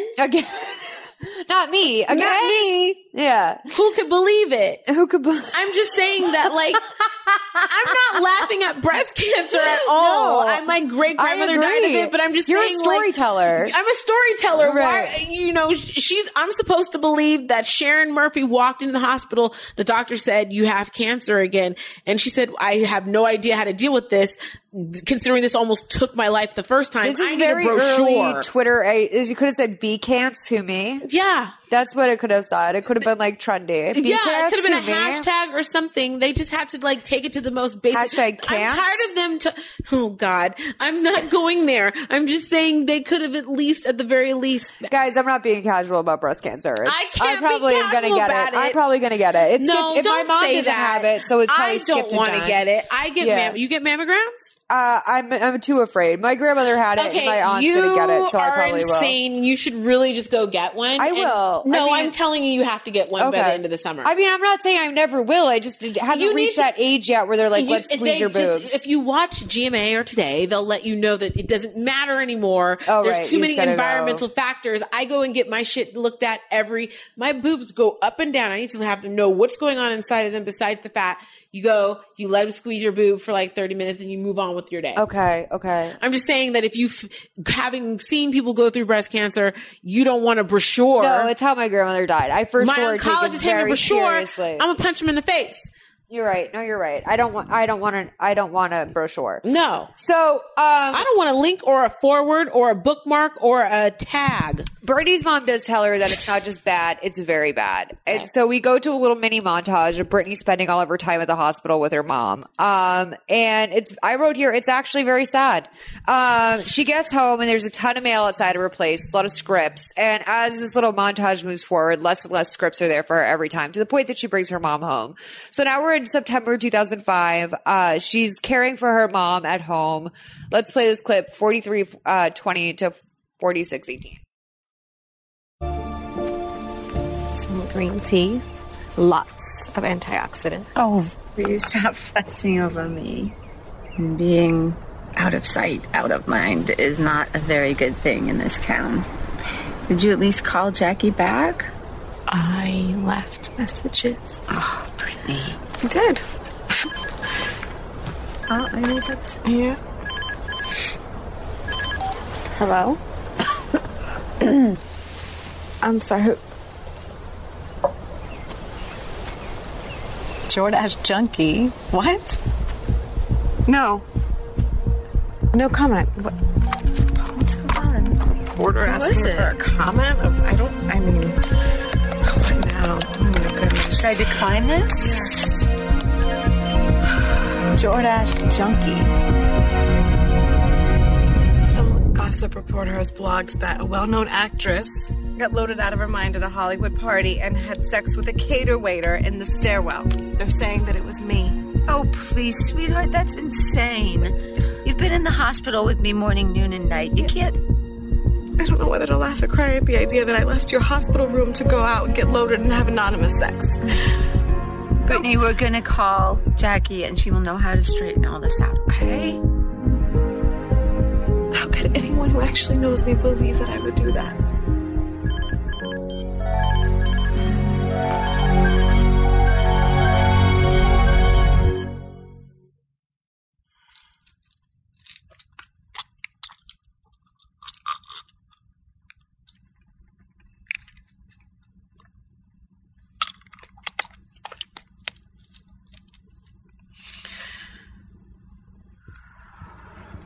Well, I told you that would blow over just like the last silly scandal did, right? You should not be up, okay? What do you need?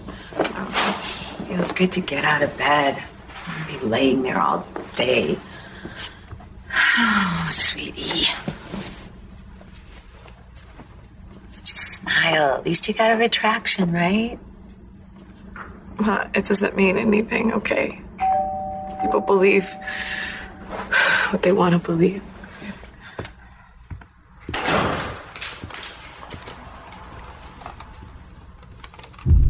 What is it?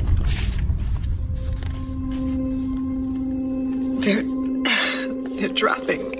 Who's dropping you? I don't know. My agents.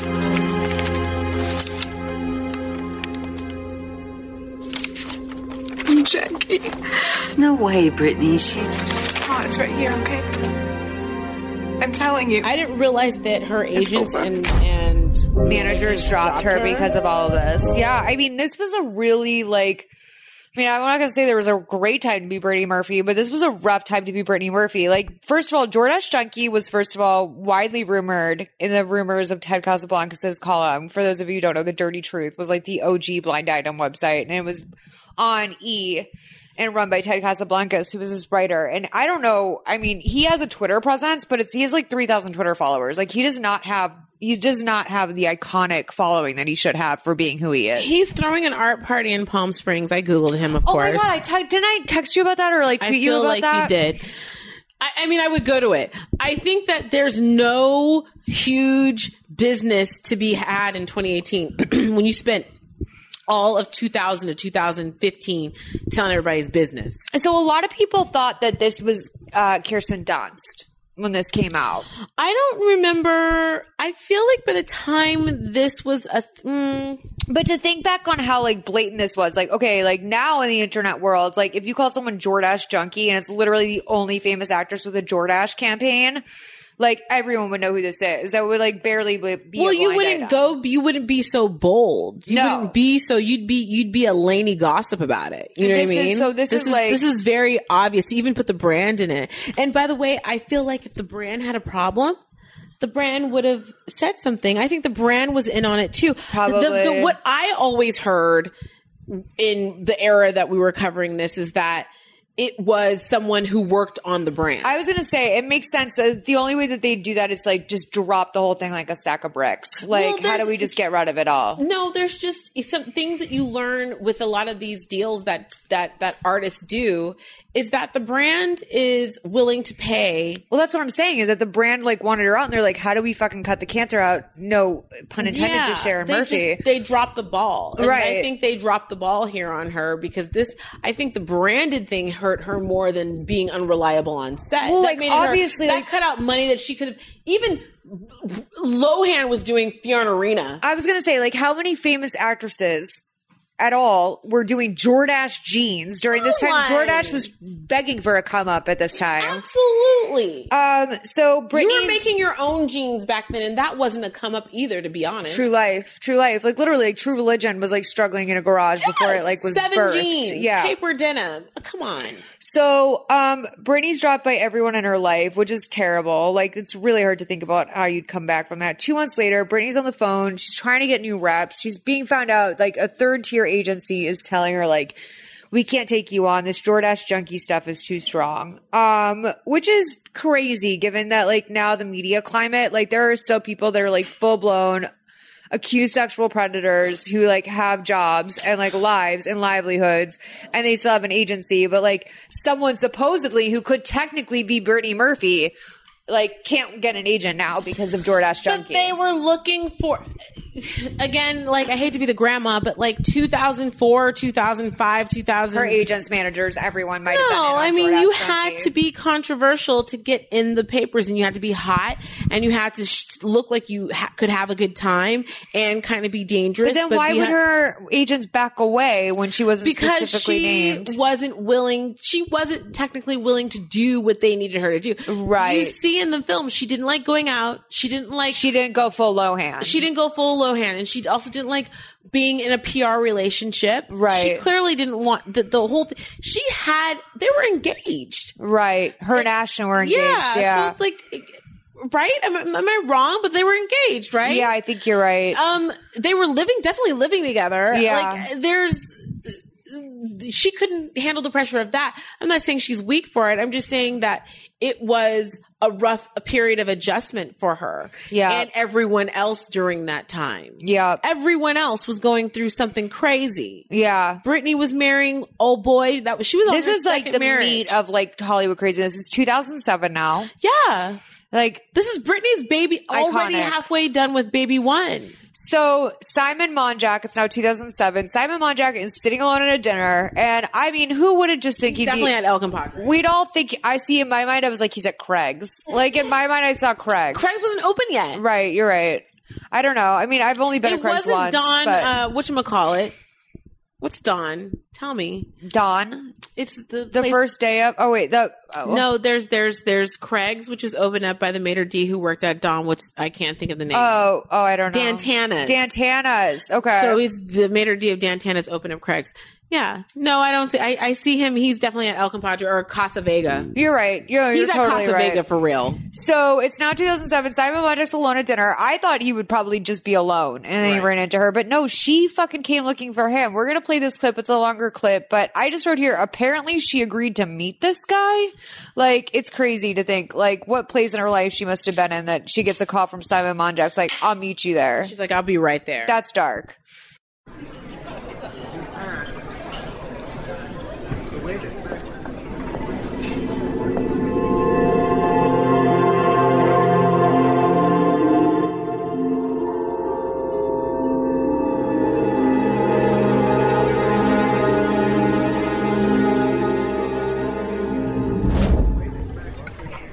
Thank you so much for coming to meet me. Of course. As I mentioned, I'm no longer a photographer. Well, other than for my own pleasure. But I've had a bit of success as a producer and screenwriter. I've just had the film Factory Girl released this last year. And that inspired me to write this script about Sigmund Freud. Which I loved, by the way. Thank you so much. To be blunt, I want you for the lead role. For the opera singer. You're right. She's a wonderful character, and I love to sing. But I'm sure you know that it's impossible to raise money on my name anymore. Well, you just need a fresh start.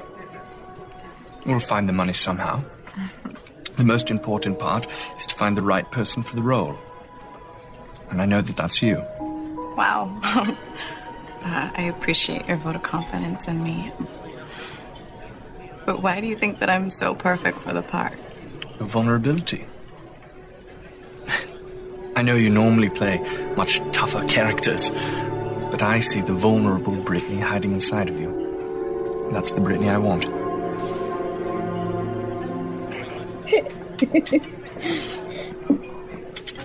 Well, we have talked the night away. Yes. Yeah, we're gonna have to table this till I get back from New York. Right. You're going to New York? In the morning, yeah. A little direct-to-DVD thing. The best I can get these days. I wonder if you remember the first time we met. How could I forget? You were my worst critic. Yes, but before that. Your first red carpet. Wait, you're not talking about the Clueless premiere? Yes. Oh my god, that was you? I had an inkling that there was a star inside of you. That was a real turning point for me. I really felt that you saw me.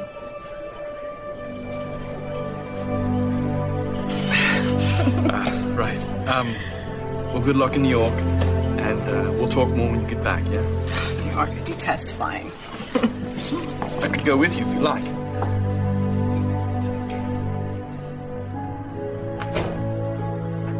Mom! Hey! Hey, Mom. So, I brought home 2 surprises. Ready? Surprise number 1.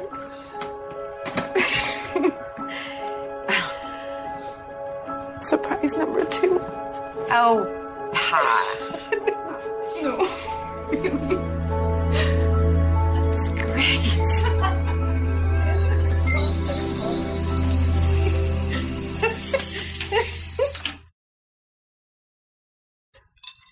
On our way home, we were waiting to board. Simon popped the question. I still can't believe you said yes. Mm-hmm. When you know, you know. Simon is an amazing man. He has made a fortune buying and selling art. Really? Yeah. I thought you were a photographer. Yeah. Well, I've dabbled in a number of things. Most recently, writing and producing. In fact, I've just had the film Factory Girl released this last year. Have you heard of it? No, I have not. So what other things? All right. Where to start? When we went to New York, right? We went to New York this past week, and she filmed for 3 days.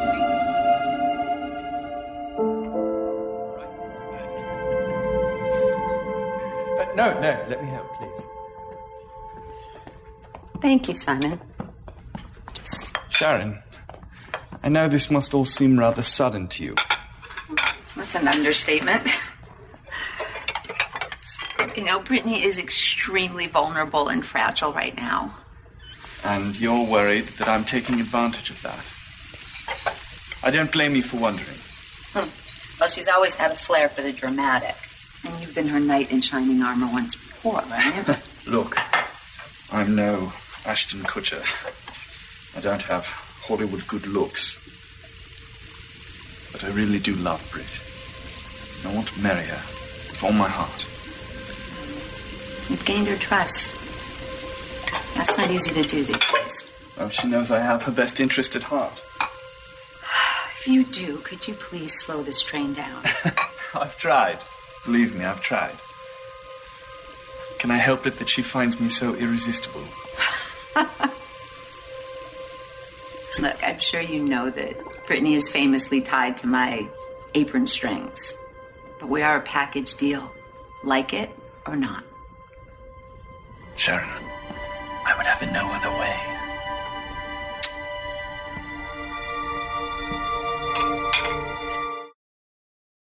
One of my favorite ways to watch Lifetime movies is on the Lifetime Movie Club, streaming 100 Lifetime movies anywhere, anytime. New movies are rotated in weeklies, so you will never run out of new, juicy movies to watch. Plus, listeners of Mother May I Sleep, a podcast get an exclusive 1-month free trial. Just go to lifetimemovieclub.com/malls, and if you're still not convinced, let me tell you about this month's movies. We've got I Am Elizabeth Smart, which I believe was produced by Elizabeth Smart, has Skeet Ulrich in it, and it is beyond creepy. It really... If you ever thought you knew what happened to Elizabeth Smart, watch this because you didn't. Cocaine Godmother is on there. How could anyone not watch a movie called Cocaine Godmother? And Rules, Too Late to Say Goodbye, and Committed. Again, to get your free month of Lifetime Movie Club, go to lifetimemovieclub.com/malls. That's lifetimemovieclub.com/MOLLS for the exclusive to us offer of 1 free month.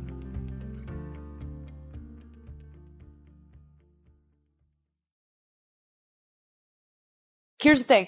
She gives them They don't show no sex scenes with her and Simon Monjack. Because, like, it's literally hard enough to watch them be in tank tops and bed together. So, like, there is one thing, though, like, when we end, though, like, Simon leans over, gives Sharon a kiss, and is like, I promise I'll take care of your daughter. Like, some shit like that. And, like, I literally wrote to myself, like, this literally for me is cemented every sexual rumor between the two of them that I ever needed. Like, just the fact that, like, the intimacy of the way he, like, kissed her on the cheek, I was like, oh, like, she's getting something out of this. What is it, though? I don't know. Like, I mean, it's probably, like, a sense of security. Like, the first person to ever come along and be like, I got this. That's not, like, her cocky daughter who's, like, has a good knack for acting. Like, it's like a man being like, okay. I had that once, and I couldn't get over the glaring, just like, I knew that I wasn't mature enough to tolerate the intolerance of what this relationship would present. Right. Yeah, I guess. I mean, that's maturity in and of itself. You live in Los Angeles. I'm sorry. Like, if you come here with, like, a goal, You want a hot guy. Do you think that maybe though, like these two were just happy to have a man of any type step into their life and be like, "Don't worry, I've got your back." 1,000%. And this goes back to again a scenario that I'm not familiar with and that I'm learning about through experiences from my friends and my peers. And I don't want to be like Miss, perfect, pretty princess about my dad raising us and my parents. No, you fought your fight. I fought my fight in other ways. Yeah. I used to get teased when I was like a little girl about my dad showing up to school. And I just used to be like, I would come home to my mom and dad and be like, they're making fun of me because daddy picked me up from school.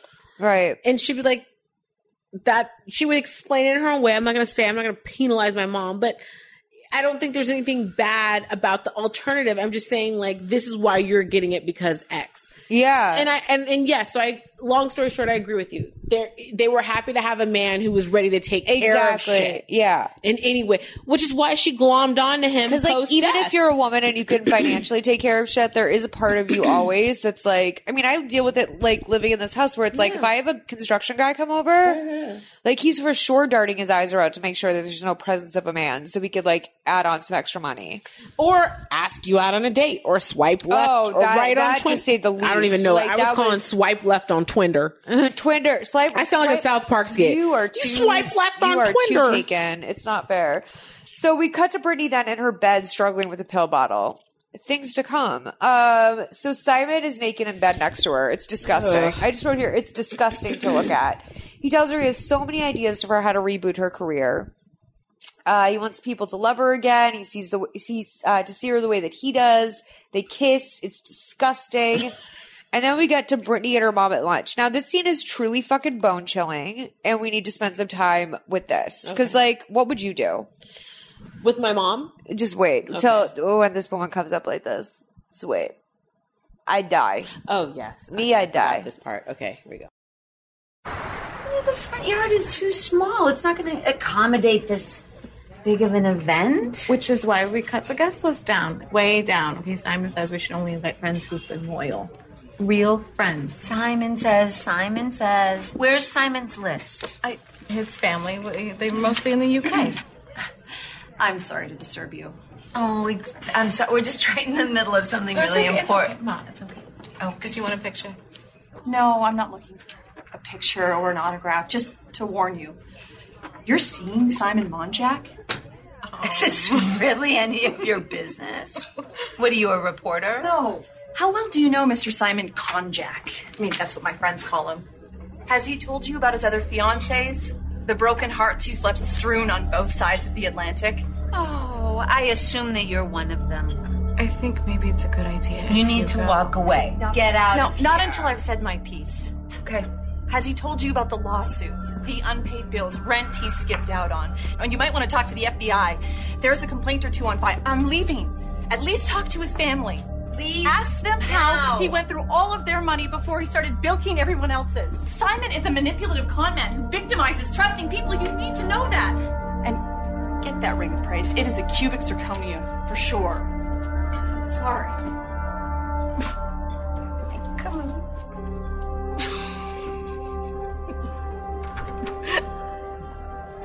That was crazy. I mean, this is the thing. Like, when everyone's friend is like, she's just jealous. It's like, you don't ever just let, like, coast on the fumes of someone potentially being just jealous of you. And this is why. Like, I think, first of all, just jealous is like a big-ass excuse that does not really exist in most of the real world. Just jealous really doesn't exist. But we don't understand, like, how many crazy things happen to them per day. So that was probably just, like, one of 50 crazy things that happened that day. Sure. And yeah, we're right. This woman probably represents one of 50 people that were coming up and getting in her ear. And trying to sit down and have lunch. But then Brittany does the outrageous thing of literally not saying anything to Simon when she gets home. He thinks she's just like in a period mood. He's just like, oh, okay. Like, she won't tell him. So, like, we get really fucking far. These two get really, really far before they say anything. Look at the look in her face. She's already done. Blah, blah, blah. No, she's giving him looks, but she's not saying why, which really bothered me because the next time we go, they're playing like Uno or something at the kitchen table, and then fucking ICE comes up to the front door, knocks on the door. It's literally the immigration police, and they arrest Simon because he is on a expired visa. and they have a warrant, but then there's also a bunch of other shit. So they arrest Simon. Brittany's like, how do I get him out? And the lawyer comes to her house. He's like, listen, Brittany, honey, this is like way deeper than you could ever think. Like, he has over $500,000 in back due rent. He has, he had a Tyga. Right. He had a case for, credit card fraud in Virginia that he got dismissed on. She's like, but he got dismissed. And they were like, dismissed. Like, it's not a not guilty. He paid a settlement with the creditor. So she winds up going to like go pick him up at jail. She gets him out, and she goes, Simon's like, hey, Brittany, I want to like tell you about some stuff before we go inside. She's like, I don't want to hear any of it. I just want to fix it. So next thing we go to, they're getting married. It's a Jewish ceremony. Beautiful. But it's in the front yard of the house, which is a little poor and sad, like considering especially what's about to happen. He'd already corrupted her into thinking that anything more than that was dark, and that they need to preserve their shit. It had to be tight. Yeah, and like that's as we say at the beginning. Was it on the front yard or the back? It was in the front. Wow. And that's like what she was saying with her mom at the restaurant. She's like, we're keeping it tight, which is always like, like, that's the big sign. Nothing more tight than getting married on a cul-de-sac where Brittany and Justin used to live. Right. And so she like they get married, and Brittany's mom like announces it to the whole yard of people, and like literally they look like they're at a fucking funeral. So the next morning, Brittany wakes up and she tells Simon in bed, they found out. And I guess she wanted to control the wedding announcement, but it was leaked. He leaked it. Well, like, honestly, literally was in the front yard of a cul-de-sac. Like, fair, but also a taxi driver. But he facilitated it. Who chose to put the shit on the front lawn? Yeah. Who chose? You agree. You're right. You agree. I agree. You're right. And Brittany's saying that she's reading the newspaper to him, and she's saying, they're saying you cast a spell on me and my mom. And Simon says, maybe I have. Honestly, you must be a bit crazy. Only way to explain why you'd want to be with me. And Brittany says, besides my mom, you're the only one I know for sure loves me without question. And this super tense music plays, and Simon sits up and he says, I know you don't want to hear this, but I want to be 100% honest with you because I really want this to work. And Brittany says, Simon, don't. And he says, all these dirty, terrible things you've heard about me, they're true. Every last one of them. I guess you could say I've been a bit of a sociopath. And she says, it doesn't matter, okay? The past is the past. And he's like, right. That's the point. When I'm with you, you make me want to be a better man. And with you, I will be. From now on, let me protect you. No more blogs, no more tabloids. Let's shut down the haters out of our lives. And she goes, and fake friends. And he goes, and fake friends too. And I'm like, girl, you had good friends. And he convinced you that they were fake friends because now it's 2009 and you're fucking alone, married to a self-admitted sociopath. He admitted it during Pillow Talk. Wow. Literally. Like, and she's like, no, don't tell me. Like, this is when you know when you are literally not listening to a sociopath tell you he's a sociopath, making excuses. Yeah. You're in trouble. You're in trouble. So let's play. Oh, so wait, let's just get really quick. One night, Brittany like shoots up in bed because she hears a noise in the background, and it's probably a car you got to be clear because when you said shoots up, I was like, heroin? No. Also, she probably bolts up. She bolts up from bed. Yes, and she hears like a in the background, and she's like, "They're trying to get me!" And like they call the police, and they're just like, it was a car misfiring. And she's like, "I'm so embarrassed. I'm so fucking humiliated." And I just like wrote later, like, why would she think that like it's embarrassing? Because if I remember correctly, you're bringing up some old stuff now. I know this was in the scene in the movie. No. I'm saying that this was reported.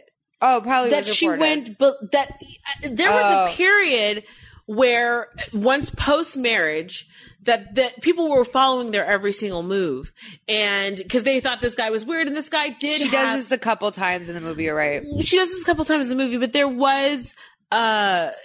Simon did have a reputation. Like he did have, I know the movie that he produced with the Factory Girl producers, and I know that he was more than dabbling. He was making deals and like, getting scripts sold and getting into rooms where it was like she was the same rooms she would have gotten into. Right. So I do remember there was a period where she was freaking out about stuff because that cul-de-sac. He was in her ear. He was in her ear, but things that would happen the neighbors were like annoyed because people would be parked outside their houses. So they would start feeding people stuff. Right. Just because they were like, you know, they were annoyed and didn't realize that the continuance of feeding this information was going to continue to keep the presence of Paps on their doorstep. So yeah, like, I mean, you know, like her antics were being widely discussed. Okay. Oh wait, I switched things.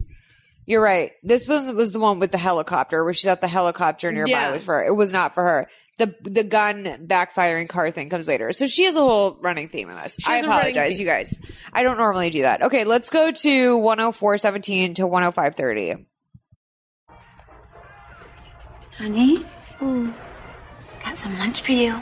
No, I'm not hungry. No, you have to eat something. Brittany, it's not healthy for you to just lay around here all day. Did you take your medicine? Yeah, I think so. These antidepressants don't seem to be working that well anymore. I'm gonna call the doctor, Brett. Ma. No doctors. Please, Ma. That's it! I've done it! I finally made it happen. You, my dear, have got a movie. I know Happy Feet too. I can't wait. No. This is a thriller, small budget, but very, very good. We leave for Puerto Rico in a week's time. Well, it's Puerto Rico, Simon. Baby, you know I hate flying. And over the water. I know, but it's all right. We'll both be with you, your mom and I. I'll be doing your hair and makeup for the film. We'll make a vacation of it, all right? Just read the script. No, I don't have to. I just want to work. That's my girl. You did it.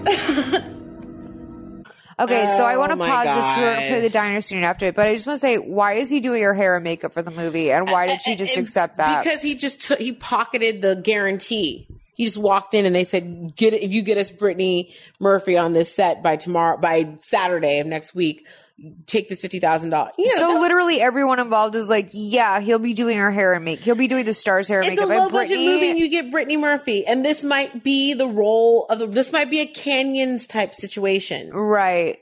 This might actually get me. Look, the Canyons went to Venice Film Festival and was in consideration. But like she accepted that. Brittany's like, yeah, you'll be doing my hair and Yes, makeup. of course. She's drugged out, right? I don't think that she's necessarily drugged out. I think that she's in a despondent place. Well, where we see her, she is so vacant. She's vacant. No one's home. And think about it. Jackie left her. Her agency left her. Right. Who does she have? But Mon Jack and the mom. And he's like, I'll be running the flat iron on this. Yeah. Or doing a little, twist with the wrist at the end for a little curl. Yeah. That's nice. Yeah. Okay, so we go back to the diner, and this is where Rachel Ashty Boy finds them. Post Rachel. Yeah, post Rachel 9/11. Have you seriously come back here every one of the past 18 years? We missed one or two times while Brittany was shooting, but we always came back to make up for it. It's exactly the same. Nothing's changed. It's terrible. Everything has changed. I just don't see it. Why don't you mind your own business and bugger off? Hey, everybody. Listen. Hi, Sharon. Hey, how are you? Good to see you. Good. How are you? Simon. Hey. Come here. What are you doing here? Well, it's one time of year I know where to find you guys. Join us. Sit down. I'd love to. I can't stay very long. I'm actually producing a pilot for a TV show. Congratulations. That's wonderful. Good for you. Thank you. Yeah, we're actually in the casting process right now, and your name came up. I think you'd be great for the lead. Thanks, mate. But we're just now rebooting Brittany's future career. Don't think it's quite time to go back to TV. Well, I hope you'll think about it, because you'd be great. Of course she'll think about it. Thank you. So good to see you. Good to see you, We have too. to have some food together. Okay. Yeah. Gotta see each other more. Ashton, wait. Wait a second. Hey, Brittany. Hey. How are you? Are you okay? Yeah. Come on. You know you can't believe all the stuff that you hear out there. Yeah. I'm good. We're good. You know, I never stopped caring about you. You know that, right? Me too. But I have my mom, and Simon really cares about me. Yeah, no, of course. Right.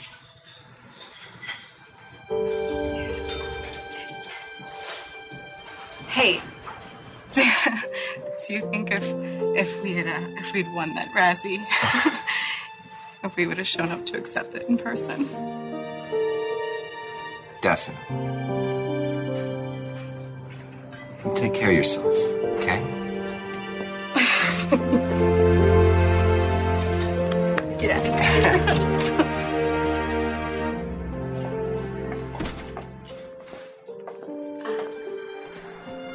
I don't want to come here again. Ever. Can it go?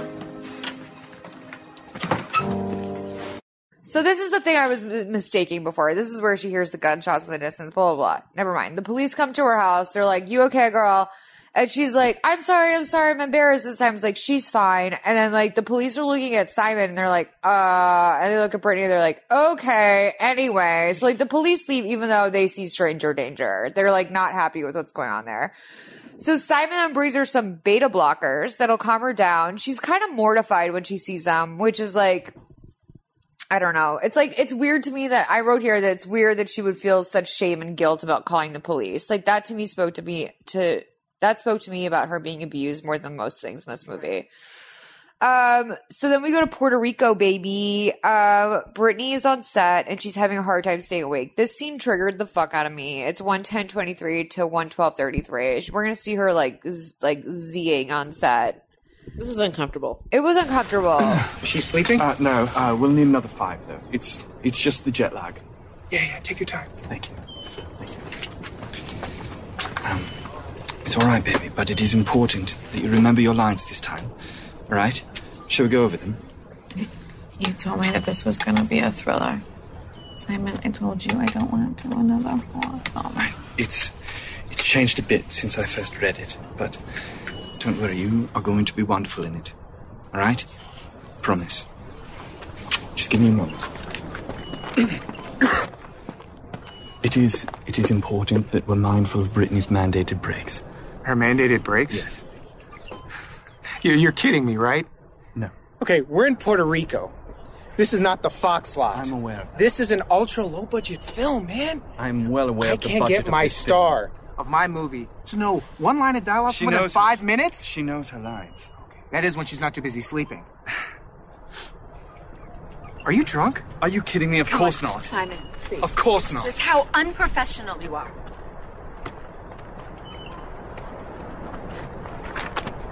Calling a wrap for today, guys. We'll pick up everything tomorrow. You don't need to do that. Mandated breaks. She'll be fine by tomorrow. It's all right. We'll go home. We'll get a bit of rest. All right? Good morning. How you doing? Good morning. There has been a slight change of plans. You're not allowed back on set anymore. What? It's all right. I'll sort this out. She's not going on without me, so... Hey, that's completely fine. And I understand, but we don't need her anymore. She's been replaced. You can't do that. Yes, I can. I can do that. Because we're making a film. Very little time to make it. Nobody's gonna put up with her drama. How dare you? No, let's just go, okay? This whole thing. So Brittany and Simon and Sharon arrive home, and Simon and Sharon are very, very sick. And Brittany's like, I'm going to take care of you two. Like, you two are under my wing now. She puts them to bed. Sharon tells Simon that she's worried about her and that Brittany's mood swings are getting worse and worse, which I thought was interesting because we didn't know about her mood swings really. But I guess maybe now you notice her highs and lows were very obvious in the press. I mean, now I'm like dumb about it and I didn't realize it, but you're right. Like she definitely had like what appeared to be some sort of like mood disorder. Yeah. Yeah. So Brittany comes in and Simon seems to be having like a seizure in the bed. But it's not. It's like maybe a small heart attack. So Brittany tends to him. She's very jumpy and happy when she's taking care of him. He asks her if she's okay. She's like, oh, I'm fine. He's like, you're acting manic. So it turns out that she has a premiere for a movie called Across the Hall. And he's like, I thought you opted out of it. And she's like, no, I'm going while I'm up. Why not? And he's like, I'm going to go too if you're going, but let's maybe fix your outfit. Maybe you'll go back to blonde. But it turns out she just goes to the premiere in this outfit. She's great. She's great on the red carpet. So it's like, how do you rise above it all? She's like, high heels. No, seriously, I have a wonderful husband and mom. And in the new year, I won't have a baby. So it's very I guess you're right. High highs. So then Brittany looks at her internet for the first time in a long time, and people are still talking about her last film set. She's upset about an SNL sketch that was done of her that people are really taking as fact. And then she reads she was replaced on Happy Feet 2. And this was basically the beginning of the very, very end for her. Now we're in December 19th, 2009. Brittany is very, very, very sick in bed. Simon says it's been 2 weeks and she's been this sick. It's getting a lot worse. Brittany refuses to see a doctor. She looks like she's fucking dying. For all this actress has not done, this actress looks like she's really going through it in this scene. Apparently she hates doctors. Her mom calls for antibiotics. The next morning, Simon wakes up and Brittany is barely able to breathe. She's clearly dying. Brittany gets up and goes into the bathroom. Later, it seems like much later, they hear a crash and Brittany is dead. They go in and her eyes, she's just dead, eyes open on the floor. They bring her into the shower and sit with her in there before calling an ambulance that brings her away. Then we get this quote that comes up. The coroner's report found that Brittany Murphy died of a combination of pneumonia, chronic anemia, and multiple drug interactions of the over-the-counter pain medications and prescription antibiotics. No illegal drugs were found in the house or in her system. Simon is on the record saying he believes Hollywood killed his wife. 5 months later, Simon also died of pneumonia in the same bedroom, leading to speculation that the two were poisoned. The theory remains controversial to this day. And then we go to a quick flashback of Brittany taking her first ever headshots in LA, and then the titles. And that's the end of the Brittany Murphy story. It's really tragic what happened to her. It's really, really, really awful. And, stuff like this doesn't happen in Hollywood anymore because handlers and being able to control someone's money as their manager or their parent, the Brittany has a conservator in her father. And I definitely give him credit for establishing a process and a procedure for her. So living proof of this not happening is how many pop stars, etc., are out there that are escaping the Disney machine at this point in their career that used to not. Brittany Murphy literally came out here and did an actually legitimate movie, made it. She did legitimate movies with everybody that was legitimate at that time. Michael Douglas, Winona Ryder, Angelina Jolie. She was doing film Oscar-nominated movies. Yeah, and Eminem. She was in 8 Mile. She was in 8 Mile. She was definitely in this space in life. I'm high-key mad looking back, actually, that Marshall didn't come back to save her. Marshall himself will admit that he was under the influence at the time He was trying his best. But looking back, I'm I wish that if anyone would have come in and white knighted for her, I wish it was Marshall. I feel like he's made comments about her posthumously, but I feel like Brittany was caught in this era where she wasn't really a huge participant in it, but yet she was thrust into a narrative that can seem consistent with everyone else.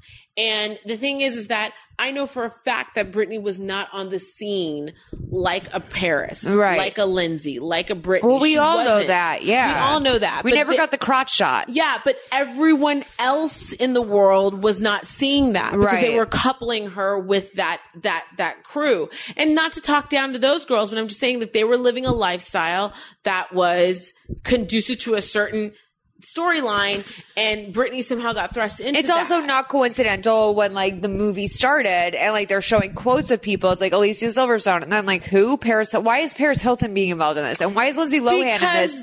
I know why. It's because speaking wise, like, yes, of course, like they were in the headlines at the same time. Right. But like, these were not girls that like shared a booth with her at Ledoux. Like they probably saw her out at a premiere here, a premiere there. She was always in the tabloids at the same time for being skinny, right? Being famous, being and blonde. that was a fun thing to talk about then when you weren't talking about Brangelina That or was anyone all else. there was to talk about. That was like, all there was to talk about. So that's why I think about like there were other people in that era who were doing whatever they accused Britney of. They didn't have the enigmatic quality that Britney had. Here's the thing, is that I would say that Brittany Murphy and Britney Spears were both sort of victims of the sort of like, okay, if she can sponge up some of our messiness, like we'll put it on her. Because There that were is the several people reality like of that. stuff. There's a reality of stuff is that like people like literally, Tara Reid as well. It's like she looks messier than we do. Let's put it on her. Yeah. Let's let her like scoop She up. can't get into Hyde, so that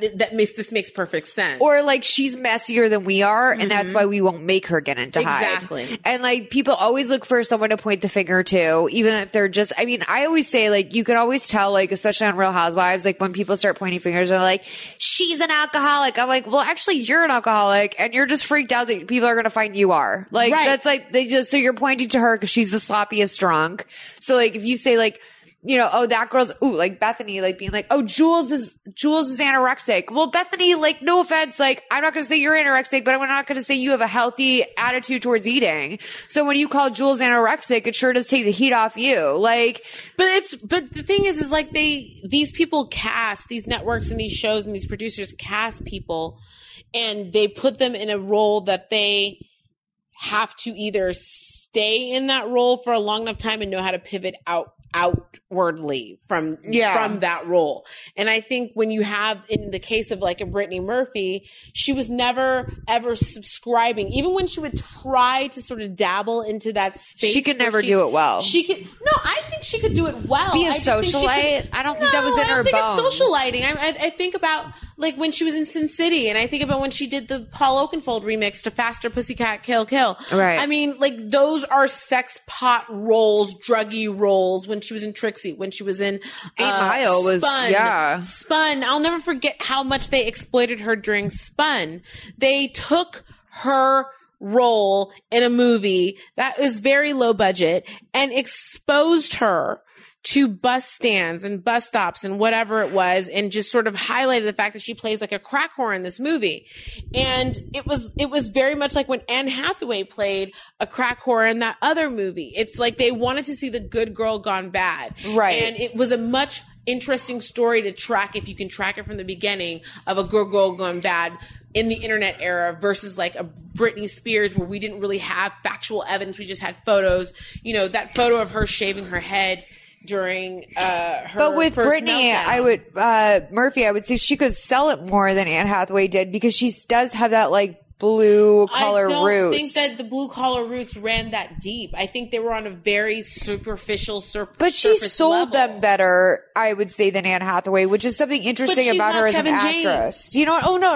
I'm not saying, She's but not like, Leah Remini. She can't go Right. and sell this working class kind maybe of not on a gangster TV mall, show, but good she girl. certainly did in like 8 Mile. She Like in did. 8 Mile, I was like, okay, I believe this role for her. I believe that role for her too. With but- Anne Hathaway, I feel like maybe, and this is just like the casting of her earlier films, like with Anne Hathaway, I always look at her and I'm just like, you're just like a college nerd. Like you're just like a collegiate nerd. And like, that's not like a slam on her. It's just like, that's what I've cast you to believe for most of your career. Or like with Ty, with everyone else that she played in her earlier roots, it was always a little bit more humble, accessible, which is nice about Brittany Murphy because she can play high, like a come up girl, or she can also play like someone who's down on her luck, or just someone that you just are rooting for. But I always think about the fact that she was in Freeway, which is one of Reese Witherspoon's early. I mean, one of the reasons why Reese Witherspoon is so excellent at being an actress. And she is excellent. Is that she, and early on in her career, showed the dimensions of what her capabilities were. And Freeway is one of those movies. And Brittany Murphy was in that movie, and that movie is very low budget. And that movie, especially considering Reese's career at this point, I'm sure she made it before she was a big, big star, before Fear. It was indicative of like what kind of quality you can expect from a Reese Witherspoon. And Brittany was literally in there delivering too. And that's the problem. That's what perplexes me the most about her death, beyond her not being here right now, is that she was so skilled and can go toe to toe with every single person that she was put up against that was considered at that time the biggest star of that moment. I think she should get some sort of lifetime achievement for like the limited life that she had. Give it to her. I know she'll never get it, but she deserves that. Like she really did cover like a vast like world of roles and like did like a lot, high budget, low budget, Oscar winning. Yeah. Like she really did. She covered it. And like that is, I'd say almost like, you know, one of the many shames of being a woman in Hollywood, especially like a unloved woman in Hollywood, is that like, you know, people would pat themselves on the back to give a guy like Brittany Murphy, like an award. But like with a woman like Brittany Murphy, no. Like, no. You Look know, at how much time we gave. What's the guy? Colin River Farrell. Phoenix. River Phoenix. That's a whole other. He's episode. iconic, but he's not. I would say Brittany Murphy did more with her limited time than River Phoenix did with his. You can say that about River Phoenix. You can say that about Kurt Cobain. You can say that about Carol Ann, the girl who played Carol Ann in Poltergeist. There was not enough work that came out of such sterling. I'm scared. Oh, that's okay. I've mentioned 2 horror scream queens in this entire episode. So Heather and Heather, 2 Heathers. You guys tune into the Heathers. But like, no, yeah, like, listen, I think River Phoenix mattered. I think Kurt Cobain mattered. I think they all Brittany mattered. Murphy mattered. Oh yeah, she murdered big time. She mattered big time. She mattered big time. She was murdered big time, I think. I don't think it's murder. Okay, I'll just say that I don't think that there was some friendly hands in play at all points. Like I think that she definitely was overlooked. She was overlooked.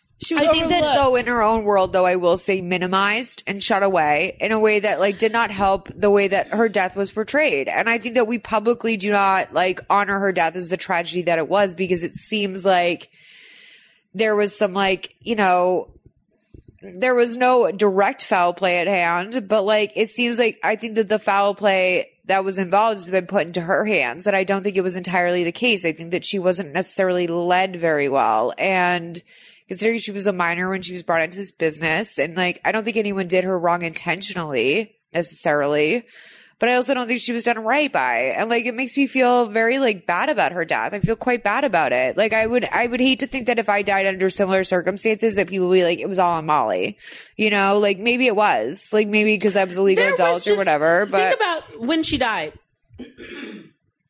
There was a huge shift in her and the way her death was covered, and the way we'd reached like a new era post Michael Jackson, post Britney Spears meltdown, post Britney, Paris, Lindsay in the limo, like, or in the town car on their way to whatever party.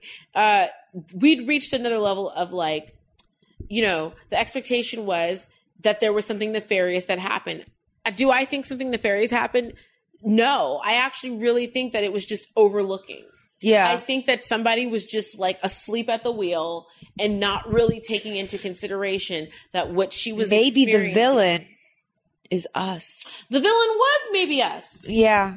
Maybe we got to look in the mirror if we're going to look for the villain. She was giving us every Maybe indication start with a she was quote from sick. our man Michael Jackson. Start with the man in the mirror. Start you know with what the I'm man in the saying? mirror. You were right. Asking To him bring to up make some Michael, changes. that was absolutely right. You were asking him to make that change. You say, hey man, you got to make some changes. Yeah. And it starts with you, my friend. Yeah. Right now. Right now. Winter, do you know what ultimately we do on this show here? No, you don't. What's your favorite movie of all time? What do you think is the best movie that's ever been made? Oscar winner, loving it, best spiritual movie. It doesn't have to be an Oscar winner. Spiritually spoke to you, fucking on every level, dialogue, wardrobe, everything. Like, you're just like, this fucking murdered my life. Best movie. I mean, it's an easy one because I just scanned everything I love, and it's really Working Girl. Okay, good. Perfect. So, when we do our scale, Working Girl is a 1. Okay. And Mother May I Sleep with Danger is a 5. Okay. We're trying to see if this movie is not lifetimey at all, very good Working Girl, or if this is very lifetimey. Oh, it's definitely Mother May I Sleep with Danger. Well, we're going to go through a scale. Okay. So, On a scale of working girl to Mother May I Sleep with Danger, a 5. 1 through 5. Is this a 1 through a 5 on acting? Definitely a 5. No, it doesn't. We can't go that hard. Why can't we go that hard? You think it was that bad? It's terrible. Ashton was good. Ashton was good. Okay, 4. All right, fine. Ashton saved a point. Believability of the world and characters. Now, because this is a real life movie, I'm going to say honestly, for me, this is a 2. Because yes, it's unbelievable, some of the things that happened, but this is a real world and these were real characters. If I'm going to 3. I'm going to give this a 2.5. I just know you're going to go way too hard. Creative use of words to avoid censorship. Like, dang it, instead of damn. We didn't really get that in this movie. This is kind of a 2. Okay, good. There you go, Winter. Okay, dialogue. Overall, this is really bad. This was bad. Yeah, this is a 4. This is a 4 for dialogue. Wardrobe. This is not that bad. I would honestly say, yeah, this isn't a bad. Thank you, Winter. 2. This is not bad. But hair and makeup, this is a 4. Oh, I was going to give it a 3. The wigs. Wigs were shitty in that era. Wigs were but literally. Lace front isn't. This was 3 years ago that they made this. Yeah, they're using 20-old wigs. No, I'm doing a 3. Okay, I can just give it a 2.5. Okay, music. They had really good music in this. They licensed 2 songs. They licensed 2 whole songs. Better than any other TV movie. Crying. Recently. We never got the big Tori Spelling crying jag. I feel for me this is a 2 or a 1. I would give it a 3. We're gonna make a 2. I'm giving it a 3. Victimization of the female character.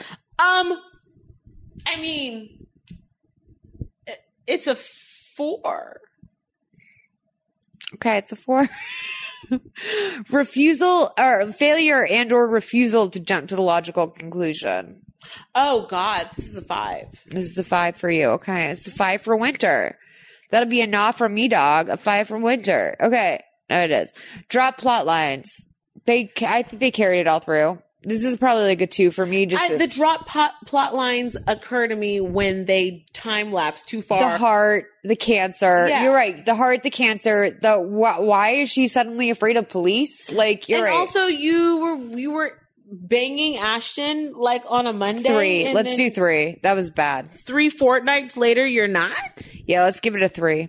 3 fortnights. He didn't want to. He wanted to go to Tao. You didn't want to go to Tao that night. She didn't want to fuck. And also, you she's didn't want to see Ja Rule doing his whatchamacallit there that night. His residency in New York. Ja Rule. At the era, he was doing a residency at Tao.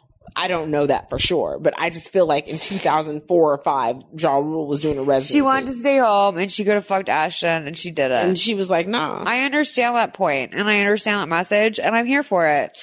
I feel like she was like, I feel like he's you're hot, really... but he's exhausting.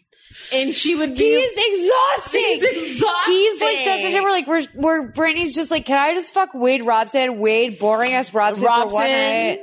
This fucking idiot, I'll fuck him. He's not gonna keep me up all night with his fucking Bullwinkle impressions. You know, Justin Timberlake's fucking popping around the bed with a Bullwinkle impression, just being so fucking annoying. She's like, I'm sleeping. I would have had my period if I hadn't been taking my birth control straight through. I want to die. I have pain I'm tired. that is guttural. That is guttural. I have $20 million in the bank, and I literally, the thrill of my life is spending $4 on a Frappuccino and $20 on a bad fedora. Let me be. Let me fucking sleep. I have nothing. I want to go to the counter, and then I want to go to Coffee Bean Tea Leaf right after that. Exactly. Okay, so font for this movie. I would say it's basically came straight out of Final Cut, but it seemed professional. It looked kind of John Grisham, on the posters on the movie itself. Palatino. It looked like a John Grisham sort of It was moment. Palatino. Palatino? Oh okay, my what are you going to give that shit? You're going to give that a 3? I'm going to give that a 3, yeah. It's definitely Palatino. Okay, so we got Palatino in the mix. Sammy, take your time because I know we ran back and forth on those scores a little bit. 41.5, which is, I would say, a pretty fucking high number. That might be, if not the highest, the second highest for the season, possibly one of the highest of all times. Winty Mitch, you just lived so hard. I have to say, I'm crying right now. My allergies hurt so bad. This was so amazing. Wags has finally decided to take a nap. And it's chilled considerably. He's like, Mom is not having ghost this of anymore. Britt Murph up He's in like, here. literally, I get it. Now we're talking about a dead lady. Fuck, Mom. I'm sorry. Oh, you said 8 Mile. Oh shit, she's that girl who got. I love that movie. Eminem, I loved that fingered movie. her on the alley in 8 Mile. My God, I'm so sorry, Mom. I'm so sorry.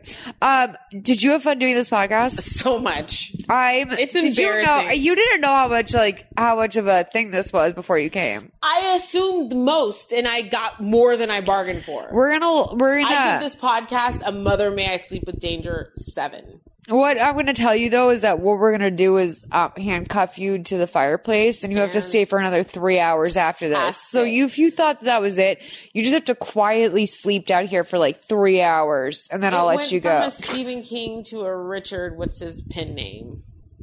What? Stephen King has a pen name, I think. Anyway. A pen name? Maybe. I Was don't that know. like a pin code? Like I'm a little same. It's 2 different business accounts. Well, I love you so much. I love you too. Thank you for coming here. You guys, you were blessed with Winter Mitchell. I don't know if she'll ever come back. She's getting married. God knows if I was getting married right now. Oh God. Oh my God. So sorry. God knows if I was getting married. Right now. These are beautiful invitations. I would never recommend this to a friend. Like, why would you Somebody put on Instagram, used that as a blotting paper and Instagrammed it.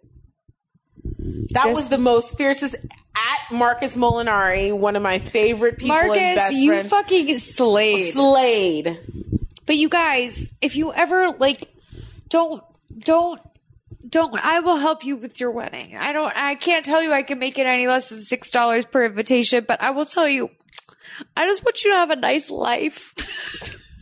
You're going to have a nice life. I'm going to have a nice life. Okay, then the paper was all worth it. I'm so excited to go see you at your wedding. I'm so excited that you did this podcast. Thank you so much for coming and doing this. Especially, I enjoy it. This meant so much to me because I've really wanted to do this movie, and there's no better person to have done it with than you. What? Why are you laughing, bitch? Because I'm crying? No, you're crying, not real. No, I'm I just crying. really liked doing this because it felt good to talk about something that's near and dear and close. You're near and dear and close to me. And I love you. And do it with somebody I love. Bitch, I love you so much. I'm love so you excited so for you guys to do this. Will you stay and have a quick little snacky? Yeah, of course. Okay. We love you. Wags, do you want to say you've ruined this episode for a lot of people? Okay, he's hateful, he's rude, he's never learned. He's on his fucking Britney endotopic pregnancy period. Shave his head in Sherman Oaks. I know. Do you have endometriosis, Wags? He does. He straight up does. I think I do. So he must have it too as my son. 100%. It's also a full moon. Oh, okay. All right. Yeah. I love you guys. Explains everything. Thank you, Sammy. Thank you. I'm so sorry, everyone.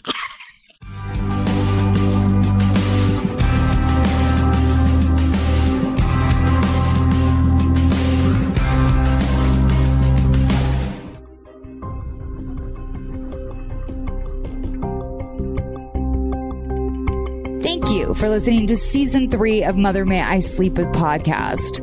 Our show today was made possible by our coordinating producer, Nicole Matthew, as well as our producer, Sammy Junio. Much love to Christina Lopez for all of her help, and Elizabeth Brozek for that killer logo. We love it when new listeners find our show, and the best way for that to happen is landing in the Apple Podcast charts. You can help us out with that by making sure you're subscribed to the show, and if you want, leave a review.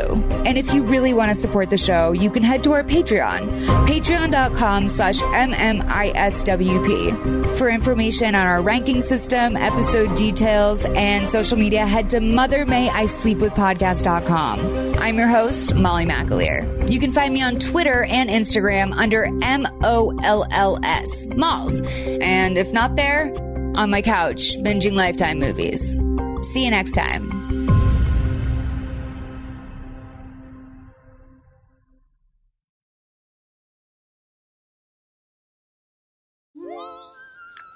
Hi, I'm Alexis Ohanian. You may know me as one of the co-founders of Reddit, but more recently, a large part of my identity is being a father to my 2 wonderful daughters. In my podcast, Business Dad, I'm hoping to open up the conversation about balancing careers and family. The one thing I constantly hear successful people say, without fail, is that they wish they'd spent more time with their kids. That's time no one can get back. So I decided to create Business Dad to engage in the conversation about how we're spending our time now providing a forum for successful dads to share their joys and challenges of being a working parent. You'll get to hear from a wide range of business dads, from Rainn Wilson and Guy Raz to Todd Carmichael and Shane Battier. And while this podcast will talk about business and will definitely be featuring dads, I think everyone can learn something from these incredible conversations as we unpack the expectations we all have about careers, relationships, and ourselves. Business Dad is available now, so be sure to listen and subscribe wherever you get your podcasts.